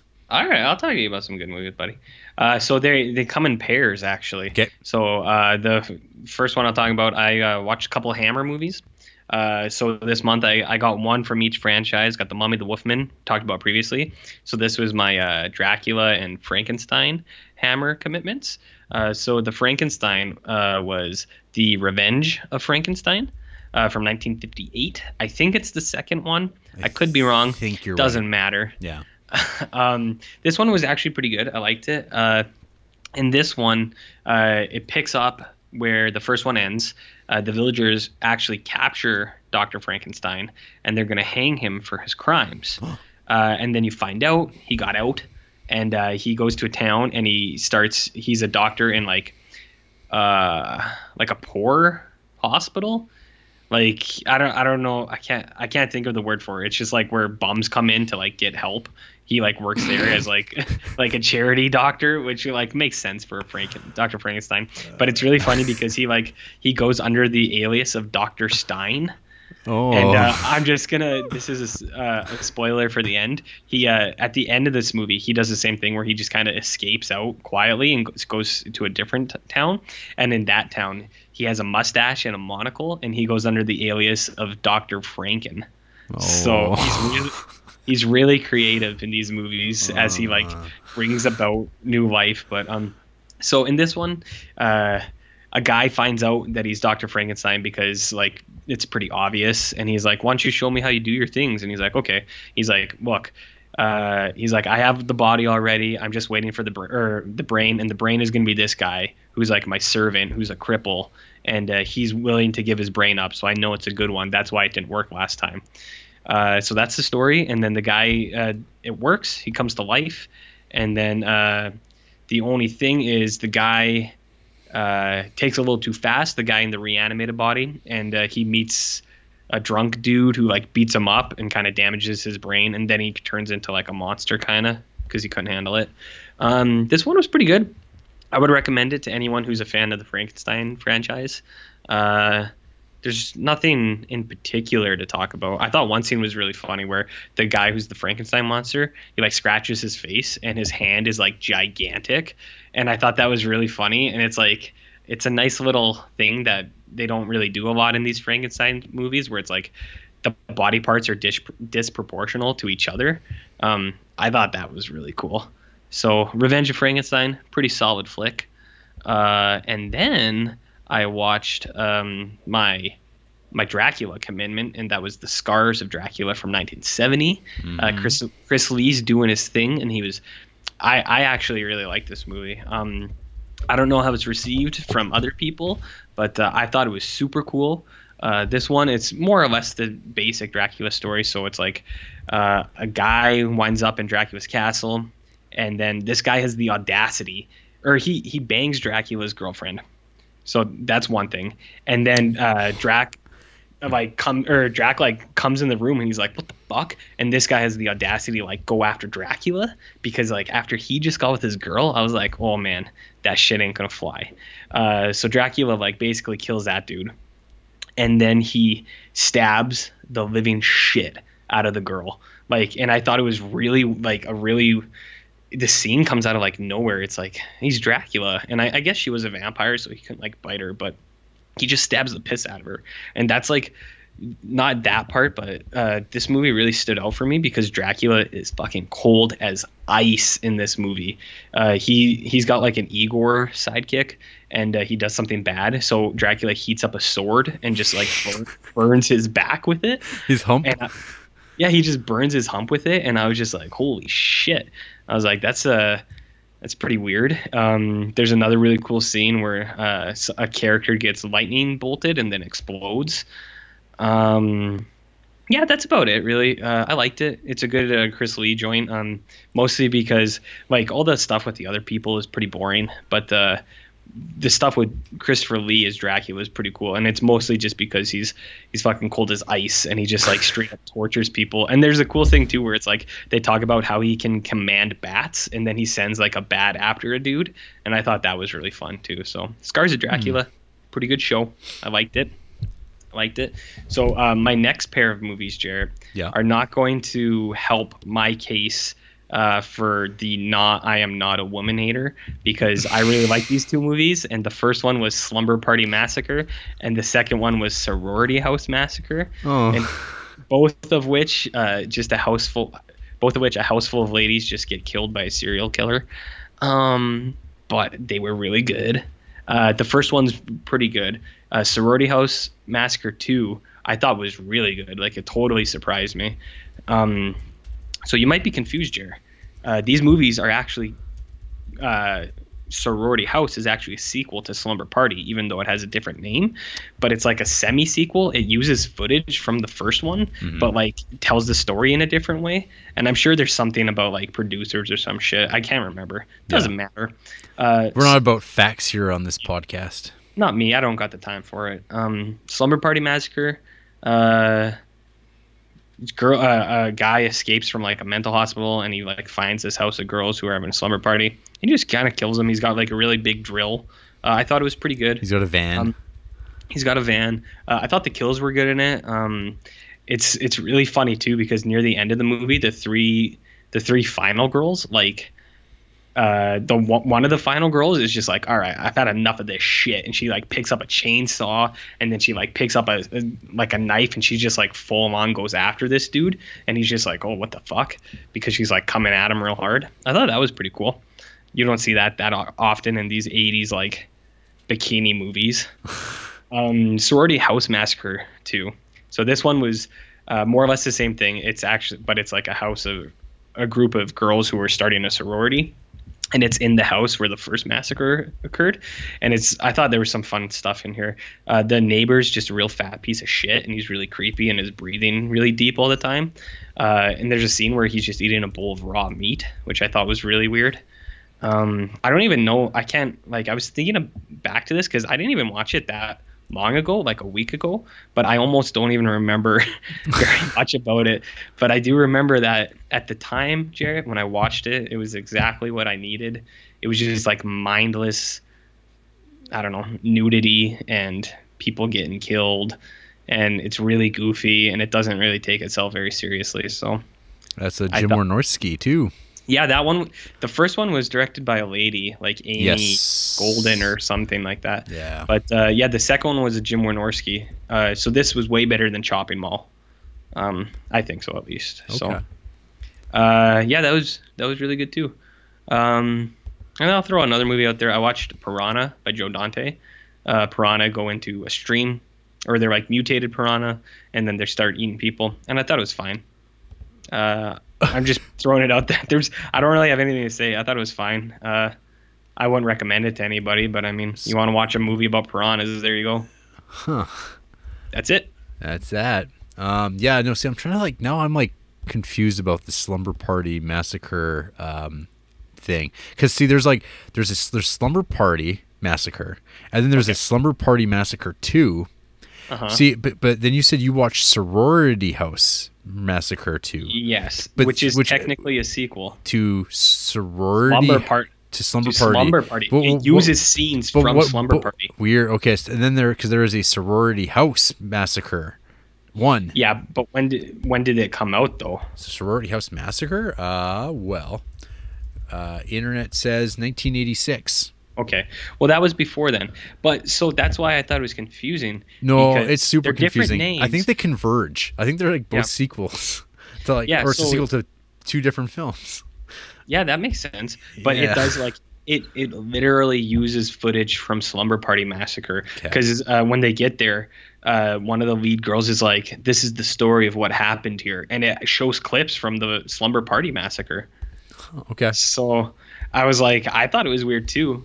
But I had them in my list in succession. So I guess when I put them in there, I must have heard it somewhere that it was like technically a sequel. Is this the same like source you read that Demons and Demons 2 and Night of the Demons were a film franchise? It's possible. Okay.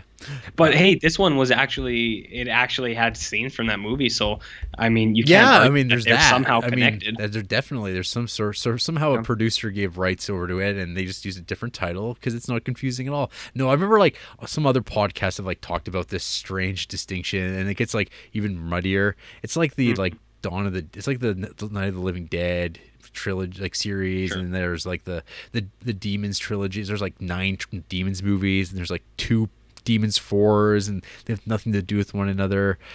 Zombies like that too.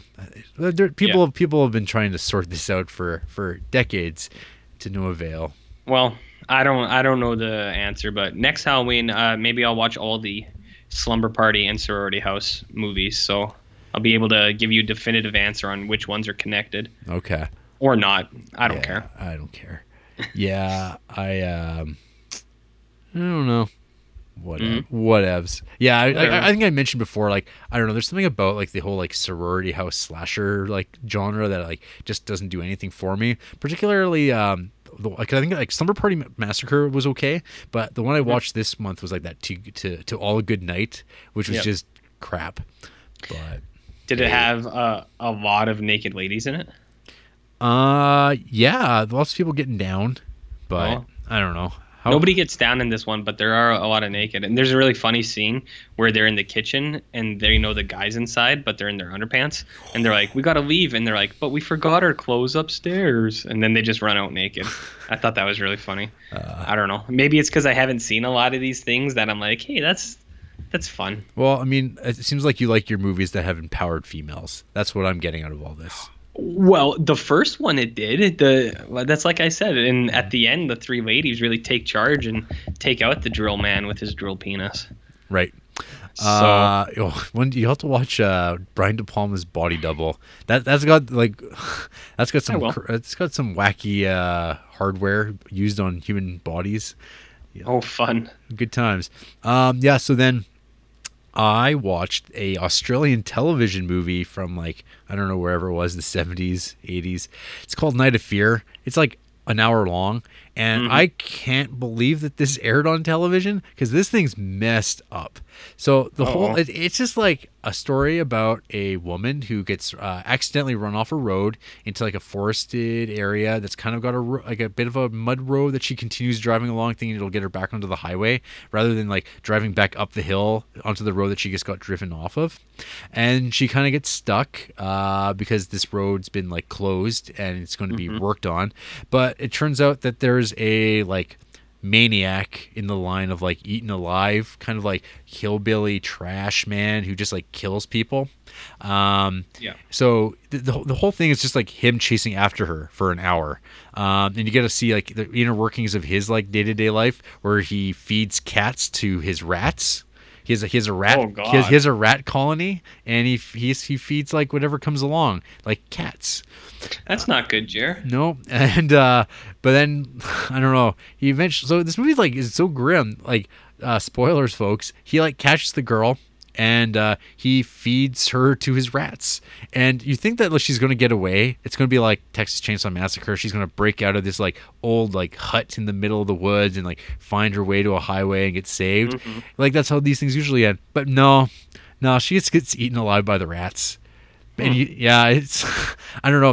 There's a bit where she's like tied to a bed, and he like comes out completely naked, but he's got like a decapitated head in front of his dick, and he's just standing there in front of her, completely naked on this bed with his dick. And I'm like, what? Like this was this was a TV movie?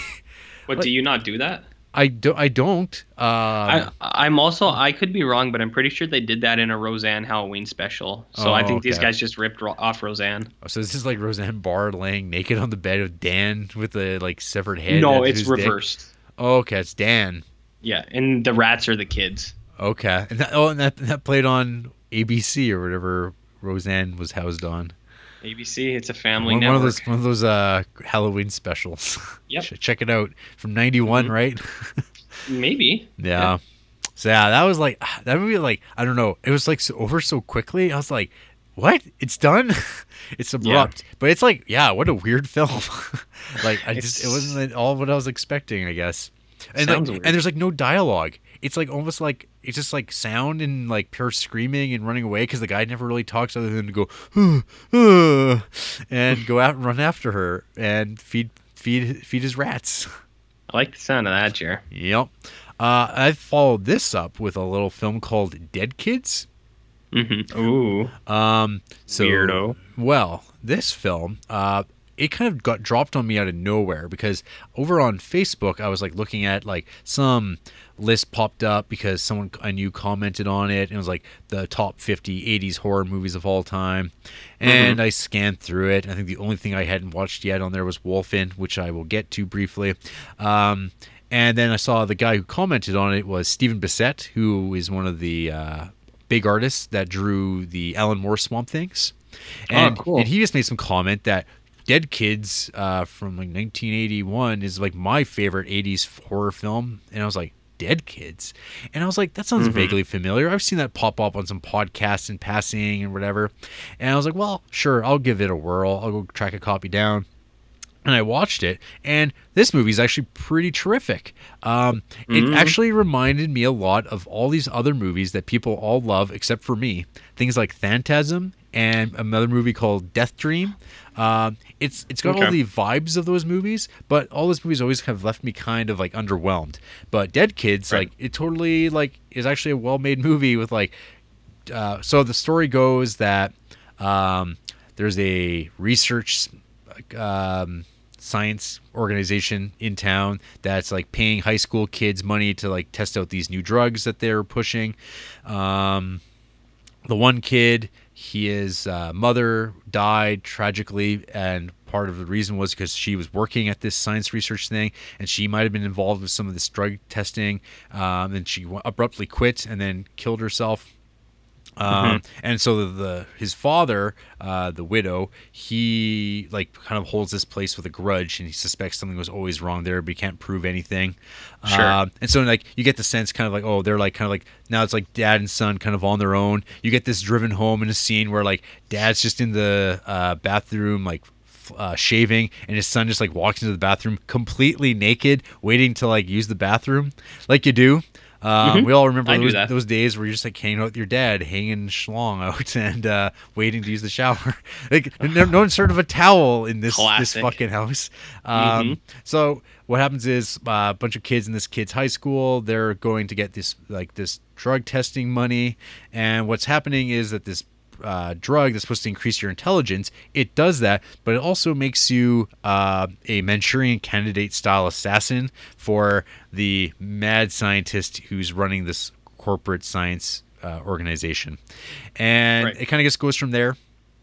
But yeah, no, like the movie's like got some cool like Halloween dance party scenes and like really kind of like abrupt kind of stalking cameras that like just show people getting cut down and murdered like quite like bloodily.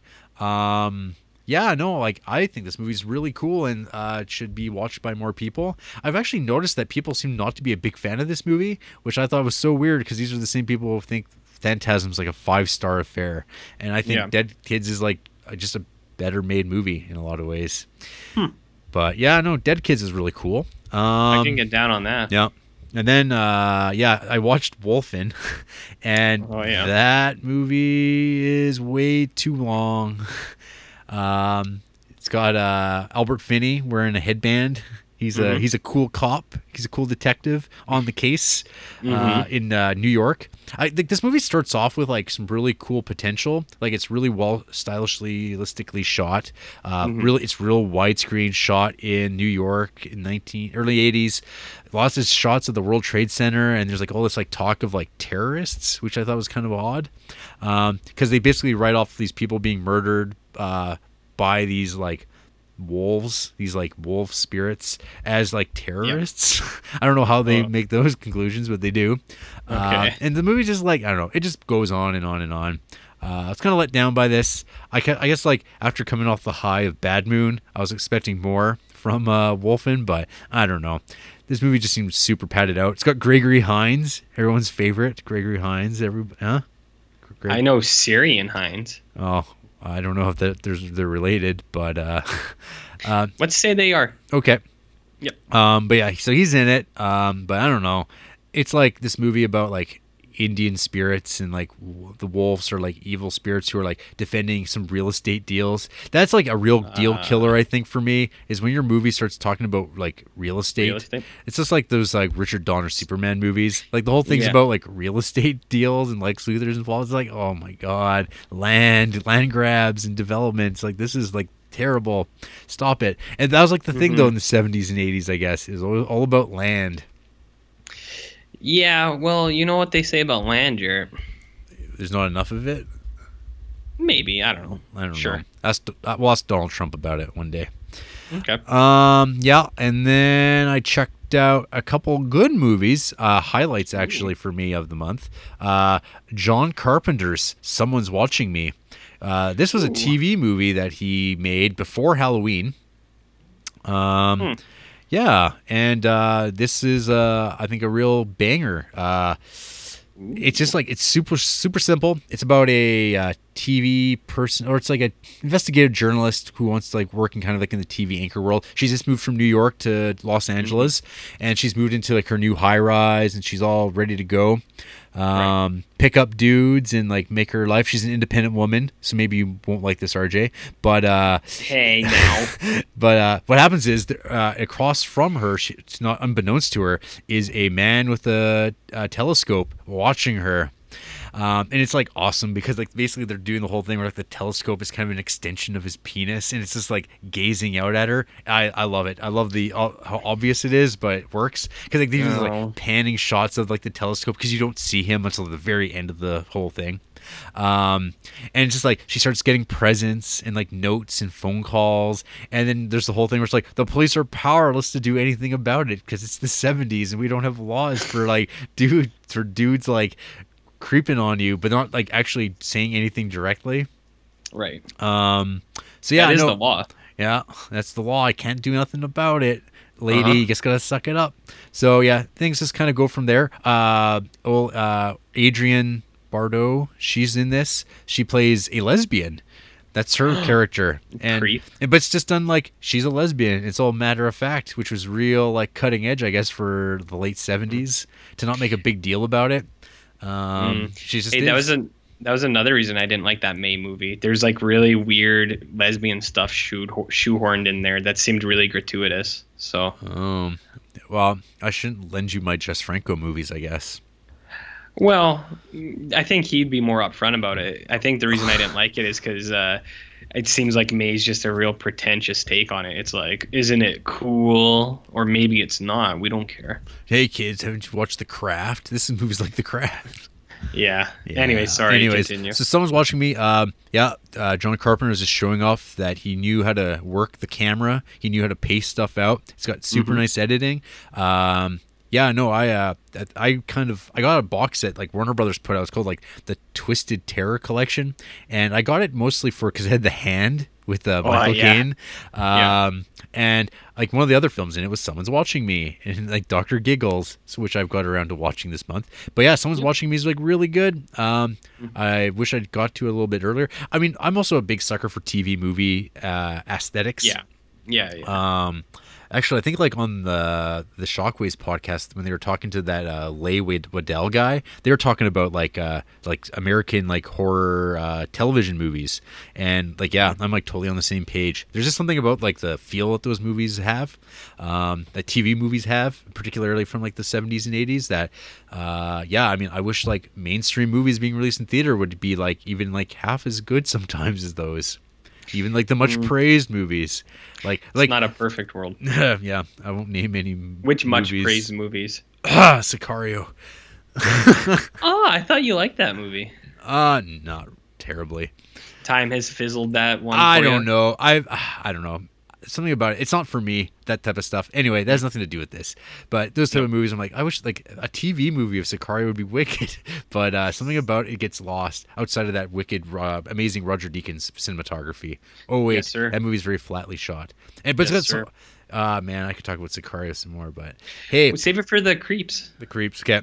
Those people will be way more fitting for Deacon's talk. Yeah, that movie because like Sicario like has like horror like elements with people. You think it's a horror movie for the first 10 minutes, and then it Oh changes. man, that movie's got some really great bits to it, and then Brolin just gets to play the lazy CIA agent guy. That always sucks in movies. Just like you. Just like me. My other all-time classic movie I watched this month, right at the end here, was Criminally Insane from 1975, and I have to add that it's quote unquote criminally insane. Okay. That is in the title itself.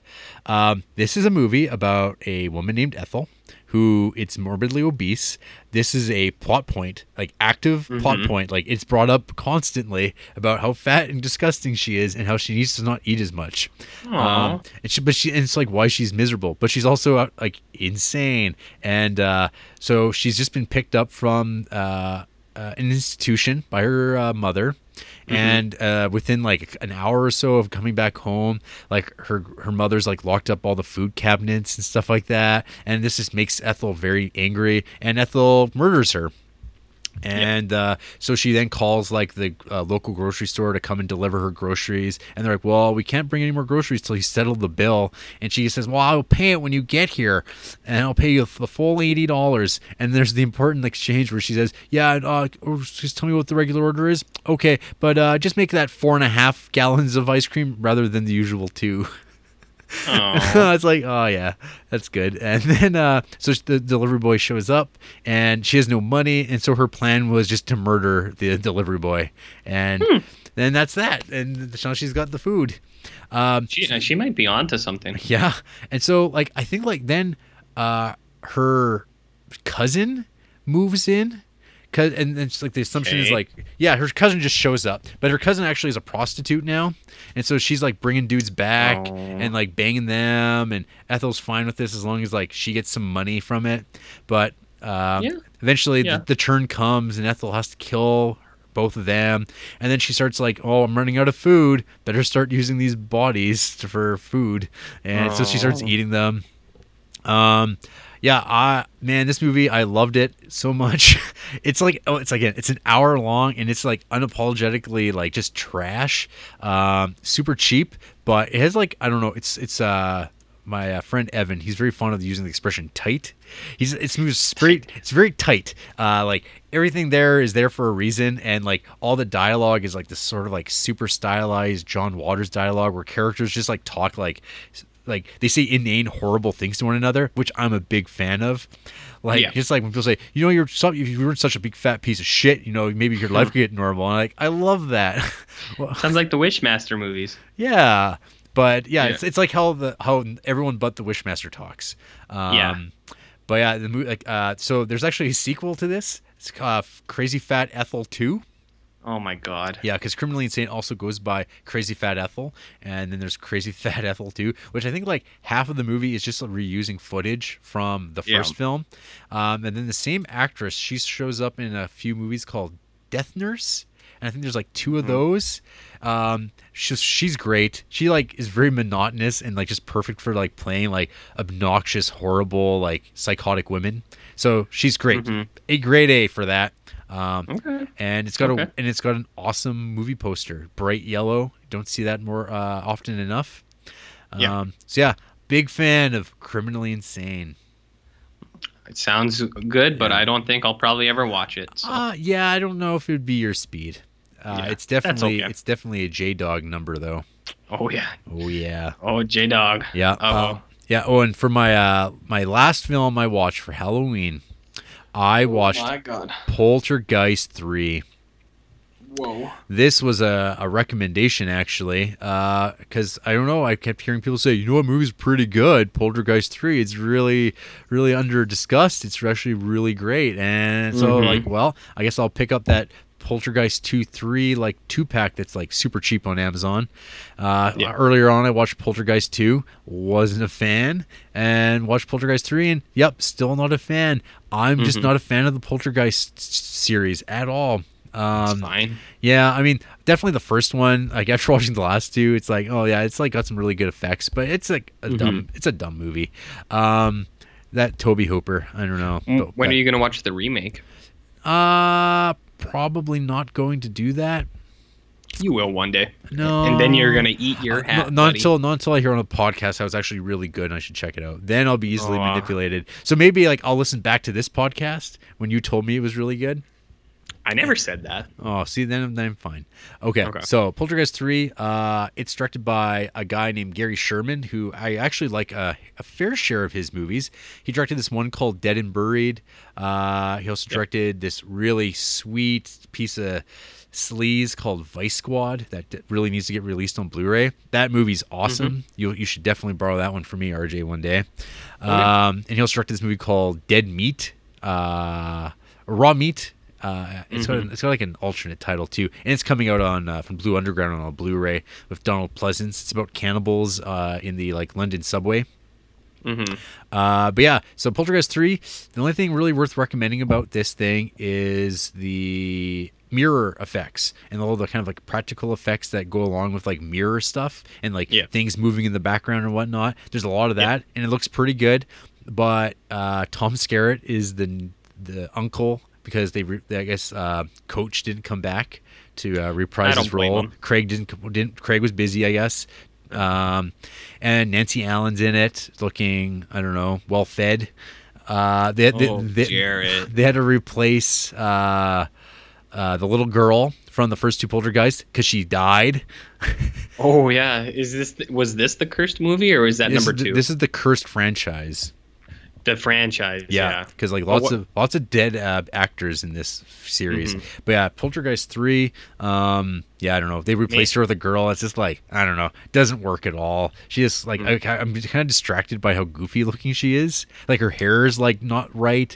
I don't know. This movie's junk. Lara Flynn Boyle's in it and not particularly memorable.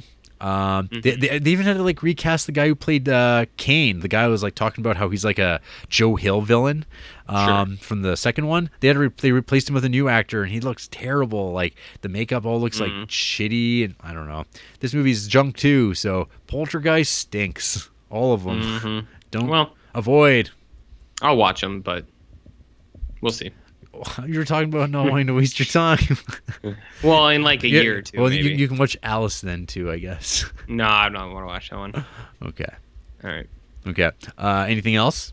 Are you done? Well, I could be done. I've got like two things. I have like two groupings of things I could talk about.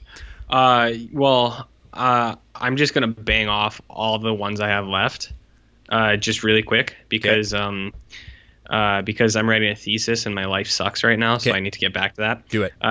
Okay, so I watched The Fog by John Carpenter. It was good, atmospheric. It's a little slow in some parts, but overall I liked it. Done. Fog was the one I wanted to talk about because like I found Fog super underwhelming. Okay. Like I don't know, like I think the pirate hook thing, like I don't know, that was bullshit. Like I think that sucked. Like I don't know, I found them like really. So here's the thing. I know what you're talking about. I agree with you. I feel like there's a good point or a good chunk of this movie where it's just kind of like nothing's really happening. Yeah. And then I know your pirate complaints. That's fine too. But as a whole, I was like, nah, it's better than some of the. I was like, I like it more than a lot of the other things I watched. So. But as far as like a John Carpenter movie goes, I mean, this movie's like pretty widely regarded, and I mean, in the content of like god damn, like Prince of Darkness, In the Mouth of Madness, or even like 80s, like The Thing, Halloween. I mean, this movie's like not good. So it's definitely not as good as any of those. All those movies are really great, and I think this movie's just good. But I agree with you. I see this pop up all the time. People are like, one of his best works. It's like, not when you compare it to his actual movies. Because he's got, I think, 8 or 9 movies that are like awesome. Like, I'd watch any of those any day of the week, and those are all better than The Fog.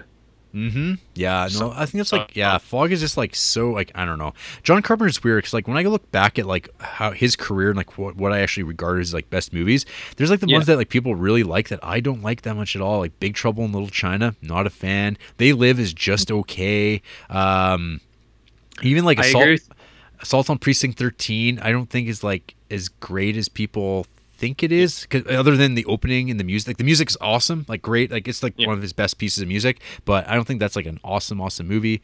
It's been a while since I've watched Christine. I've actually still not watched Starman, which I guess I should probably do. But yeah, I mean, like, I don't know, he's got some junk under his belt, but I agree with you that They Live is just okay. Yeah, but I do like Big Trouble. It's good for its own reasons. Yeah, I think that movie just comes down to taste. Like, it's just not like anything I like, but people like it, which is fine. It's got some cool effects, but I don't know. But yeah, The Fog, the music's good. Music's good, but I don't know. Tom Atkins, Jamie Lee Curtis, like on paper this movie should be like phenomenal, but I don't know, it seems like it doesn't like go as far as I'd hope it would have gone. Like the deaths and stuff like that aren't great or memorable. It's really lacking on kills, especially in the back end of this movie. Yeah. But anyways, so the next one I watched was Body Bags, which is another John Carpenter deal. With John Carpenter. With John Carpenter, and I thought he was really good as like the coroner dude. He was like, if he's that wacky in real life, sign me up, baby. I don't think he's that fun. Oh, well, he was fun there. So this was just an anthology movie. Yep. On the whole, I thought it was fine. It wasn't the worst anthology movie I watched this month. But there was a couple segments I really liked. Like the one he did called Hair with Stacy Kitsch. Yeah. 5 out of 5. That one was fucking hilarious. I loved it. You see a shot of Stacy Kitsch with that really long hair, and it just put a smile on your face. I'll throw it. It's Keach, I think. Stacy Kitsch, like Peach, Keach. I'm gonna keep calling him Stacy Kitsch because he's my buddy.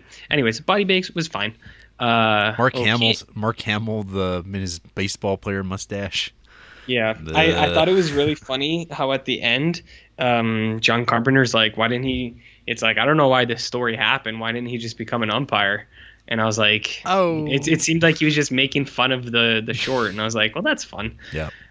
So yeah, that's fine. And then I watched Return of the Living Dead 2, which was also I could bunch all 3 of those movies together. I thought they were all like good.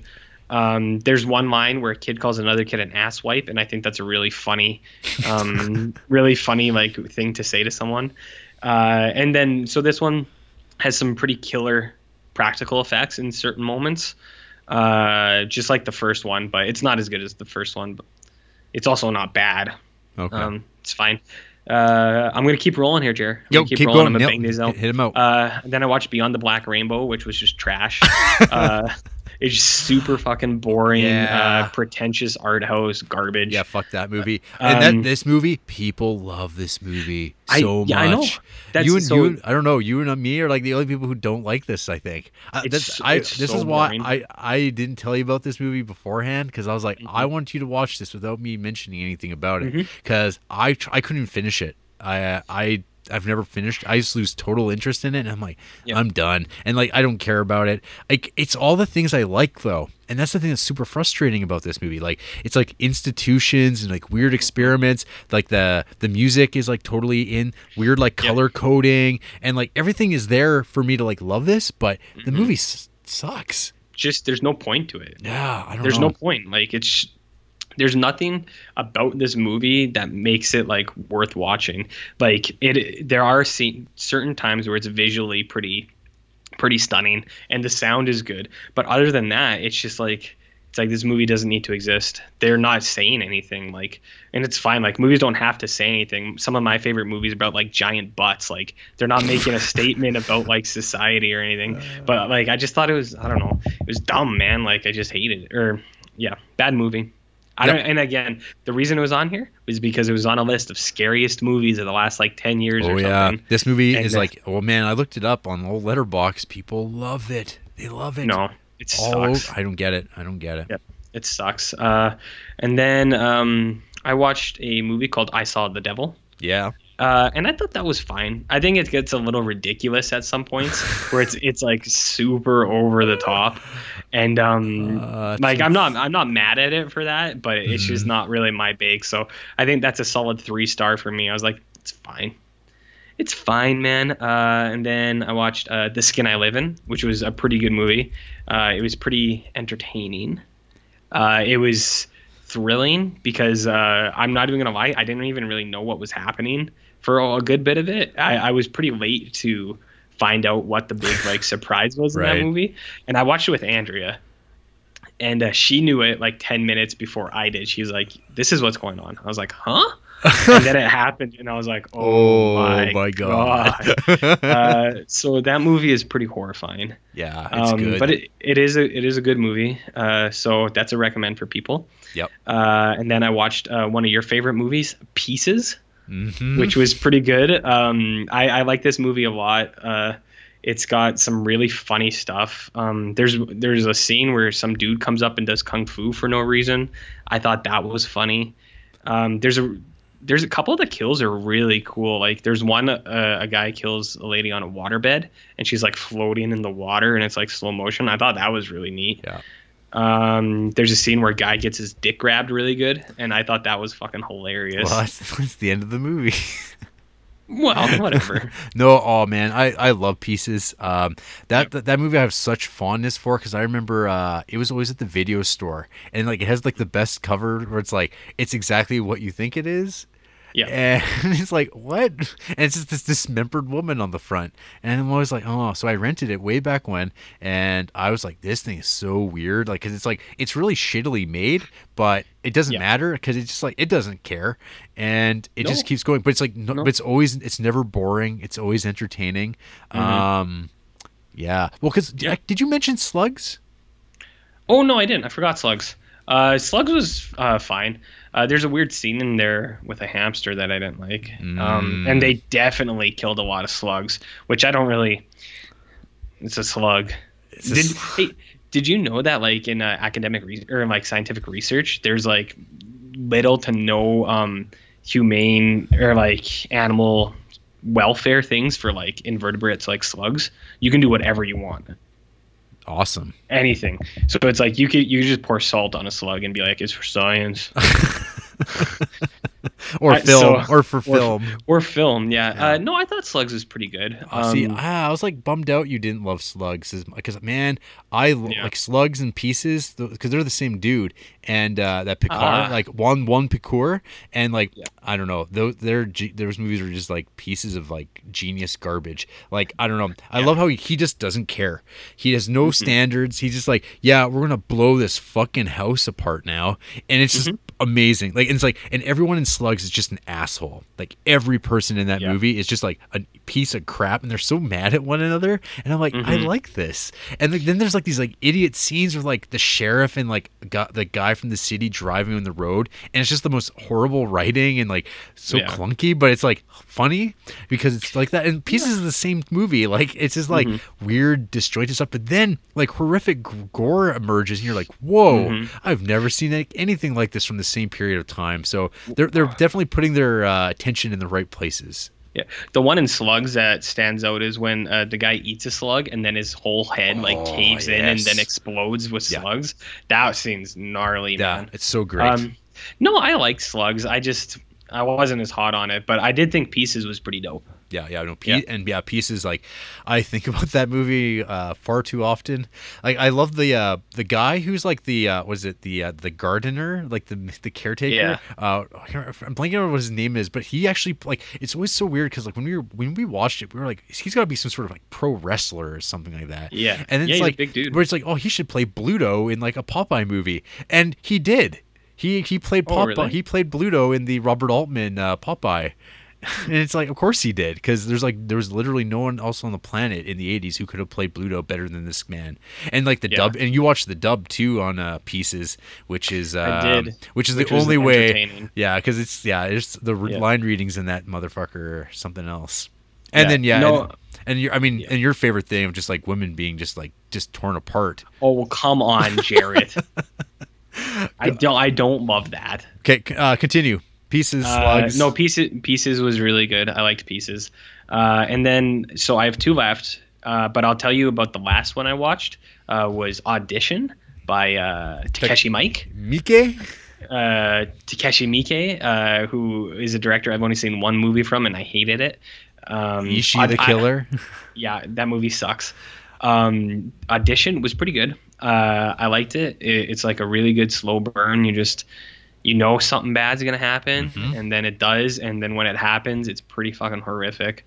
I won't pretend like I understand everything that happened at the end when he's like going through his hallucinatory journey. Like, there were a few times where I was just like, I'm not really sure what's happening, but I did enjoy it. I'm not gonna talk about it that much because you can just watch it. I'd recommend that to people. Yeah, I remember when I first watched Ishii the Killer, I thought it was like fantastic, amazing movie. And then I rewatched it and I was like, ugh, this movie's like kind of like not great. And then like Audition, I rewatched. Like, I watched it and liked it a lot. Rewatched it and was like, oh, this movie actually is still really good. This movie's a lot better. Yeah. But Audition is good. Ichi the Killer, bad. There you go. And then I watched a movie that was just the main event. The main event. I watched it on Halloween Day, and Andrea walked out at the 30-minute mark, and 5 minutes later, I turned it off. And just out of commitment to you, Jarrett, I powered through it a day later just to say that I could, so I can give an accurate description of this movie. Are you going to run through the segments? Do you have I'll notes? just do a couple. No, yeah, I could do all of them if you want. You do it. Okay. Because this is the movie. Because now no one knows what we're talking about. But this is the movie that it's like on everybody's list to watch this year because it's a new movie and it's like, oh, it's Halloween anthology, and everyone's like, oh, Halloween. Well, we gotta give it a try. And so you saw all these like websites giving favorable reviews and like people were pumping it up. They released like a 3-disc Blu-ray special edition, loaded up, like $50 blind buy. You should buy this movie. And I was just like, I don't know. I've been down this road before and I know how it goes. At best, you're looking at mediocrity. But you were all aboard, RJ, and I was like, I don't know. And I was curious because like either if you liked it a lot, I would have been awesome. Like that sounds great, and I will watch it. But I was very suspicious of the praise. As you know, I actually do like anthologies. I think this was the 4th one I watched this month, 4th or 5th. Okay. So I do like anthologies. Okay, so people who don't know, this movie is called Tales of Halloween, and I think I figured out why it's on so many lists. It's because the people who make the lists are in some way affiliated with the movie. Yep. Whether they're actually in it, producers, or somehow connected to it by a friend or something. I think that is the only reason it gets brought up a lot. Well, this movie has a lot of people involved with it too. Like pretty well everyone that's like kind of, I mean, I don't think Adam Wingard has anything to do with this or nope. But like, or Ty West doesn't, but like there's like everyone else seems to be involved with this in some regard. Fucking John Landis is in it as an actor. There you go. Well, he's in lots of dog shit. Yeah. So, okay. So it's called Tales from Halloween. Came out last year, and it is just a bargain bin of just the most slapped together fucking ideas. If I looked at you and I was like, give me 10 ideas for 10 horror shorts in 2 minutes, and you'd just be like, okay, there's this guy, there's this lady, and she's a witch. Done. Okay, there's a lady walking home, and then there's a guy in her house. Done. Okay, so it's an anthology series. There was one that I actually liked near the end, and I'll just cover that one first. It was called Ransom, and it was by a guy named Ryan Schifrin. And I looked it up. He's only done like two other shorts and like a movie that I think has pretty bad reviews. That was the only one I liked. It's about two guys who like kidnap a little kid who actually the adult was John Landis. They kidnap a little kid and then they take him and they want to get ransom, and then they find out that the kid is actually like a hobgoblin, and then the kid starts like messing with them. Mm-hmm. Pretty standard fare. Like it's nothing inventive, yep. But it was the only one that I thought was actually done well. Ooh. Nine to go. So, and that was near the end. So the first one, actually this one was okay. It was called Sweet Tooth. And it was the guy who directed it did a movie called The Hills Run Red. I haven't seen it. Oh, okay, yeah. But I think I saw. That's the only thing that. That's the only thing I like, because I've looked up what these other guys did, because two of these directors I hate. So Sweet Tooth, it was about basically like urban legend where it's like you got to save some candy because there was a kid once who his parents ate all his candy, so the kid ripped open their stomachs and ate their candy, and then the people telling the story have it happen to them. Done. It's kind of dumb. Are you still there? Yeah. Oh, okay. Sorry, my thing was getting all wonky. Yeah. Okay. Anyways, the next one was called The Night Billy Raised Hell by Darren Lynn Boisman. I don't know what he's ever done. Saw. Doesn't matter. Saw. But yeah, the Saw movies, like Saw Darren Boisman. 3, 4, 5, 6. Yeah, that Boisman. Yeah. Well, you could have fooled me. This one was about a kid who like tries to play a prank on an old man.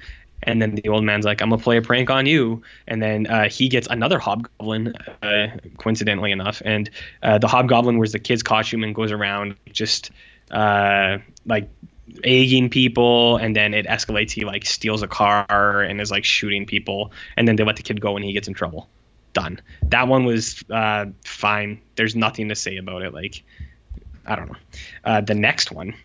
So this guy has the great honor of being a director in basically the two movies I hated most this year. That's Adam Girash from the Night of the Demons remake. He made a short called Trick, which was super fucking stupid.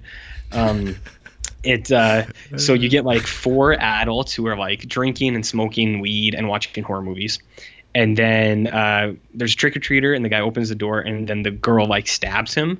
And it's like, oh shit. And then one of the other adults tries to run away, and then a group of kids like kill them. And then they come in the house, kill the other guy. And then the fourth lady who's still alive, she like runs away and she's about to dial 911. And then she like looks at her phone and then deletes pictures of like her and the other adults torturing a kid and taking out their eyeball. Mm-hmm. And then the lights go on and she's right beside the body of the kid that they were torturing. and then the other kids come in and then they all kill her. And it's so fucking stupid because it's like this doesn't make any sense. It's like they tried to throw in this big twist where it's like, oh, well, they were the monsters. They killed a kid. But it's like, okay, so then why were they like freaking out when kids were like killing them? It doesn't make any sense. Like if you're like people who torture kids, you feel like you would be able to handle that situation a little bit better. It's dumb. They're like nothing to even talk about. It was just really stupid. The next one was called The Weak and the Wicked. You're put in some sort of apocalypse world, and you see a really rough and tough group of like 3 people. It's like 2 boys and a girl. And they're like going around bullying people. And then you see a guy dressed up like a minotaur and he's like, I'm going to fight you. And they're like, nah, you're not. So he runs away. And then you get like a 3-minute scene of these kids BMXing like through the city chasing him. It's fucking like almost unwatchable. And then he brings him to like a trailer that's burnt down and it flashes back to 10 years earlier. And it was like his parents were in the trailer and those groups of kids burnt it down. And then basically the kid who like was in the Minotaur costume calls up a real Minotaur and the Minotaur kills those people. Oh, I see. Yep. The next one was called Grinning Ghost. Mm-hmm. It was a girl who was at a Halloween party and she heard a horror story, walked home, thought someone was following her, and then she's in the bathroom. She closes the mirror. There's no one there. She goes to sit on the couch, and when she leans back, there's someone on the couch. And then it ends. That's it. That's it? That's it. That's abrupt. That was all it was. Nothing even happened. Huh. The next one was called Ding Dong from the previously mentioned Lucky McKee of May fame. This one was really fucking dumb. It was like a reverse Hansel and Gretel where a lady was a witch and she had a boyfriend, and she basically like doesn't know she's a witch and she turns into a witch, so the boyfriend is trapped. And then she hands out candy, and every time she hands out candy, she like picks up her boobs and then like looks at her, makes her lipstick, and then when she opens the door, she pulls like hair out of her mouth in like a semi spooky, like trying to be weird. And then basically a kid shows up and she like looks at him weird, and then arms grow out of her back and she pushes her boyfriend into an oven. Why does it happen? Nobody knows. It looks horrible. No one can know for sure. Nobody can know for sure. The thing I'll mention, in between all these shorts too, it just fades to black and then like dissolves back in, and it's just like really sloppily done. None of them look good. It's all super low quality. Like it's as if like they gave a guy a camera and they're like, you got 1 day to make something. It just probably go was. do whatever you can. Yeah. There's 3 more of these fucking things. Do it. The next one was called This Means War. And it was about 2 neighbors who were decorating, and one of them didn't like the other guy's decorations, so they fought. That's it. The next one was called Friday the 31st, where you get a Jason-esque killer, and he just kills a lady, and then a claymation alien drops down. And yes, this is an alien. You know I love aliens. And the alien just wants to trick or treat. But the Jason guy stomps on the alien, and then the alien turns into a gas and floats into a dead body head, and then they fight. And then at the end, the alien leaves. So just another just really dumb one. And then the last one was from Neil Marshall, who did The Descent. And it was just about a killer pumpkin. That's it. Like, so I don't know about this Neil Marshall guy. Like, I think The Descent is a really good movie, but I didn't like Dog Soldiers. And this thing is like, I think he should probably be embarrassed to be attached to this. Like, everyone who was involved in this should be embarrassed, because it was like, it's like, have you ever like saw or tried to fit in like a short film, like a horror short, and it's like 5 minutes, and you see it on lists. It's like the best short films to watch this Halloween, and you watch it, and then at the end you're just like, man, that was really a waste of like 5 fucking minutes. That's what every one of these felt like. It's just really sloppily put together, lazy fucking movies. And the movie has a reference to The Fog. Oh, it's just in the opening. There's like Adrienne Barbeau. Lady. Yeah, and the opening is actually not bad. It's like an animated thing that like highlights each story. Right. So it was a bait and switch. It was like, oh, maybe this is going to be good. And then the whole thing is just trash. Wrong. Yeah, like I wouldn't recommend this to anybody. Yeah.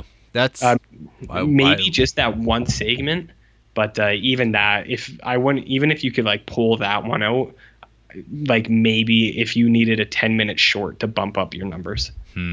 How long was this thing? Like, an hour and 35 minutes. Oh wow, they ripped through 10 stories in an hour and a half, huh? Yeah. Wow. Well, that's what I mean. Like, there were a couple stories, like the one where the ghost just follows the lady home. That one's like a minute long. Or like 2 minutes long or something. Yeah. But no, it sucked, man. Yeah, I imagine that most of the people involved had very little ideas, and they're like, oh, let's just do this. And then they had to compile them all together at the end, and it's like, well, this is what it is, and that's that, because they're going off the pedigree of the names involved with people. But, yeah. Lucky McKee, he seems to be striking out with you. Well, him and that Adam Girash guy, those guys both fucking suck, man. Like, both of their actual movies I watched blew, and then this whole thing, like I said, this whole thing was bad.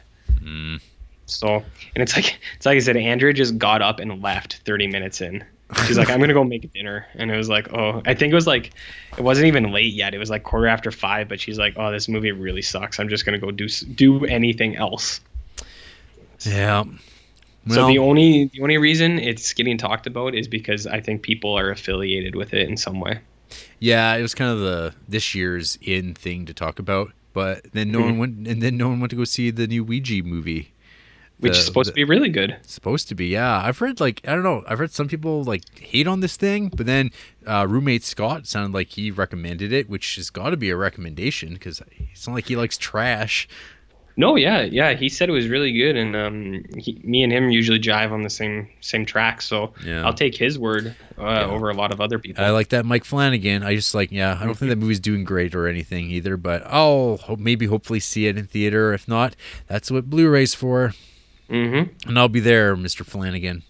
So, what were your top picks for this month? What would you top picks?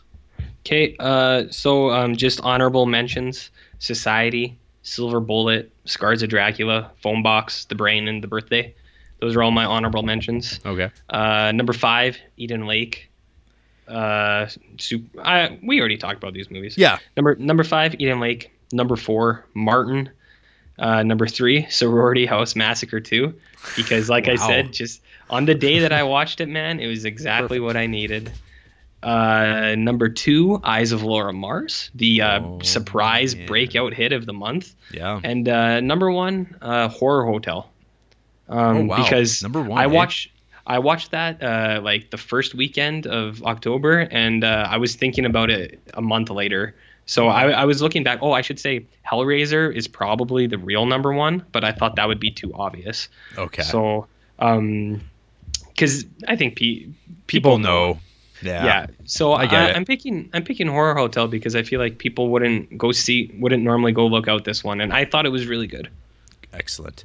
Yeah, Yeah, what my about so my top 5, I'm in no particular order.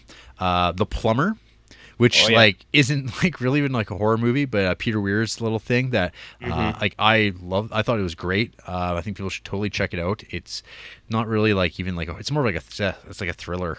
But Yeah. it's really smart. Plays like a short story. Bad Moon totally Oh, was yeah. like bowled over by how much I like that one. Like it's like not like a great movie, but I don't think. But the werewolf is amazing. It's kind of crazy, violent, and it's exactly what the story needs to be. And it's about a dog. I love that dog. Dog. I'm a sucker for it. That Vampire Quaticuk, that weird like movie within a movie documentary thing that was like filmed alongside Franco's Count Dracula. That thing I still think is like amazing. Also like not really quite a horror film. Right.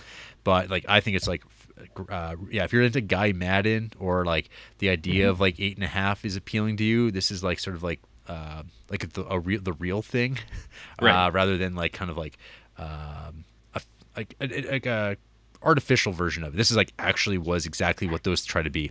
Then Carpenter's Someone's Watching Me. I was like really surprised by. I thought that was very entertaining. Very well done.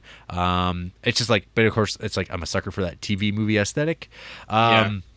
The one thing I didn't really get to talk about on any of these Ghoul Schools, just because we talked about so many movies and these shows have gone so long, was all the shot on video stuff I've watched, which I guess I might just have to talk about on the Criterion Creeps in the next couple weeks. But one of the movies I will mention that was like one of my top picks, though, is the film The Hackers, which is about a family named The Hackers, not like the film Hackers, about computer hackers. This is a movie about just like traveling, like murdering hillbillies. It's what Texas Chainsaw Massacre 2 should have been. It's just like filthy wrong, but it's like bare bones stripped out. There's a bit where like a hick in a bar calls him a couple of creeps, and I smiled. But yeah, this movie, like, I thought was like really, like, for a shot on video piece of crap movie, like really well made.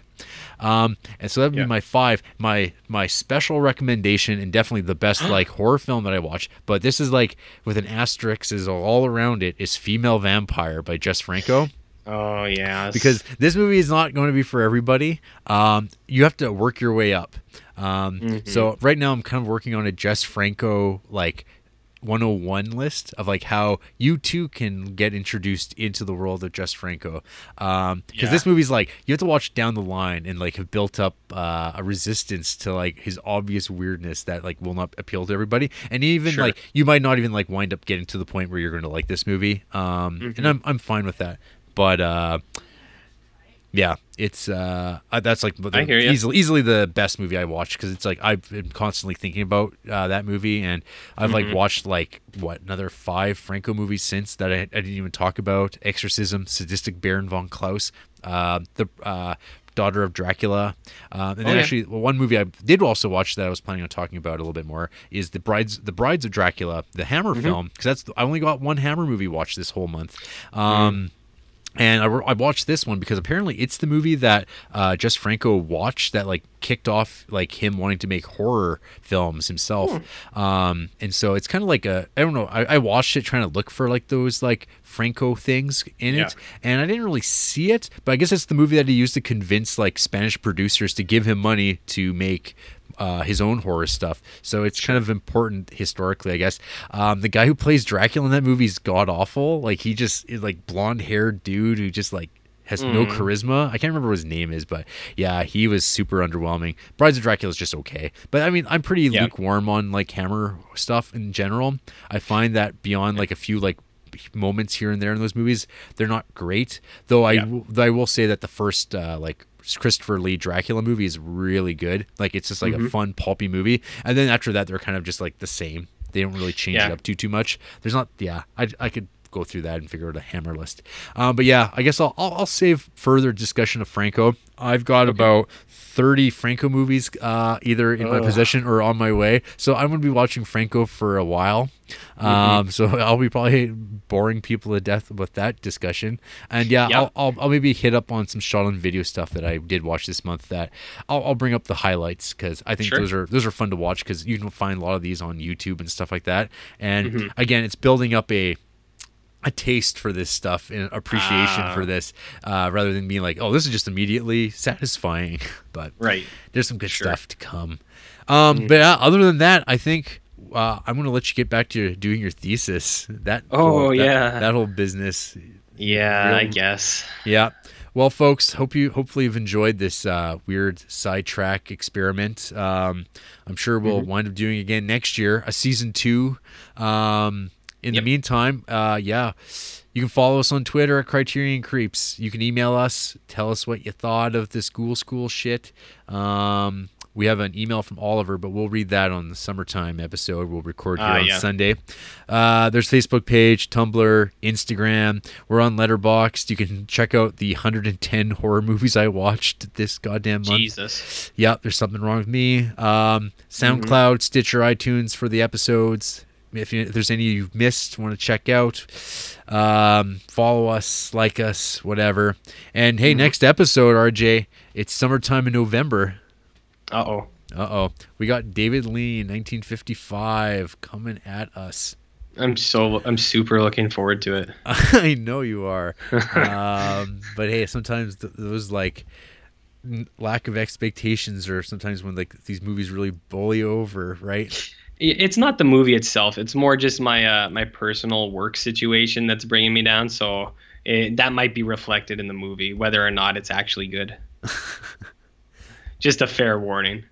Hey, maybe it'll be just what I need. Maybe it'll spruce things up. This sounds like a movie you could watch with the girlfriend.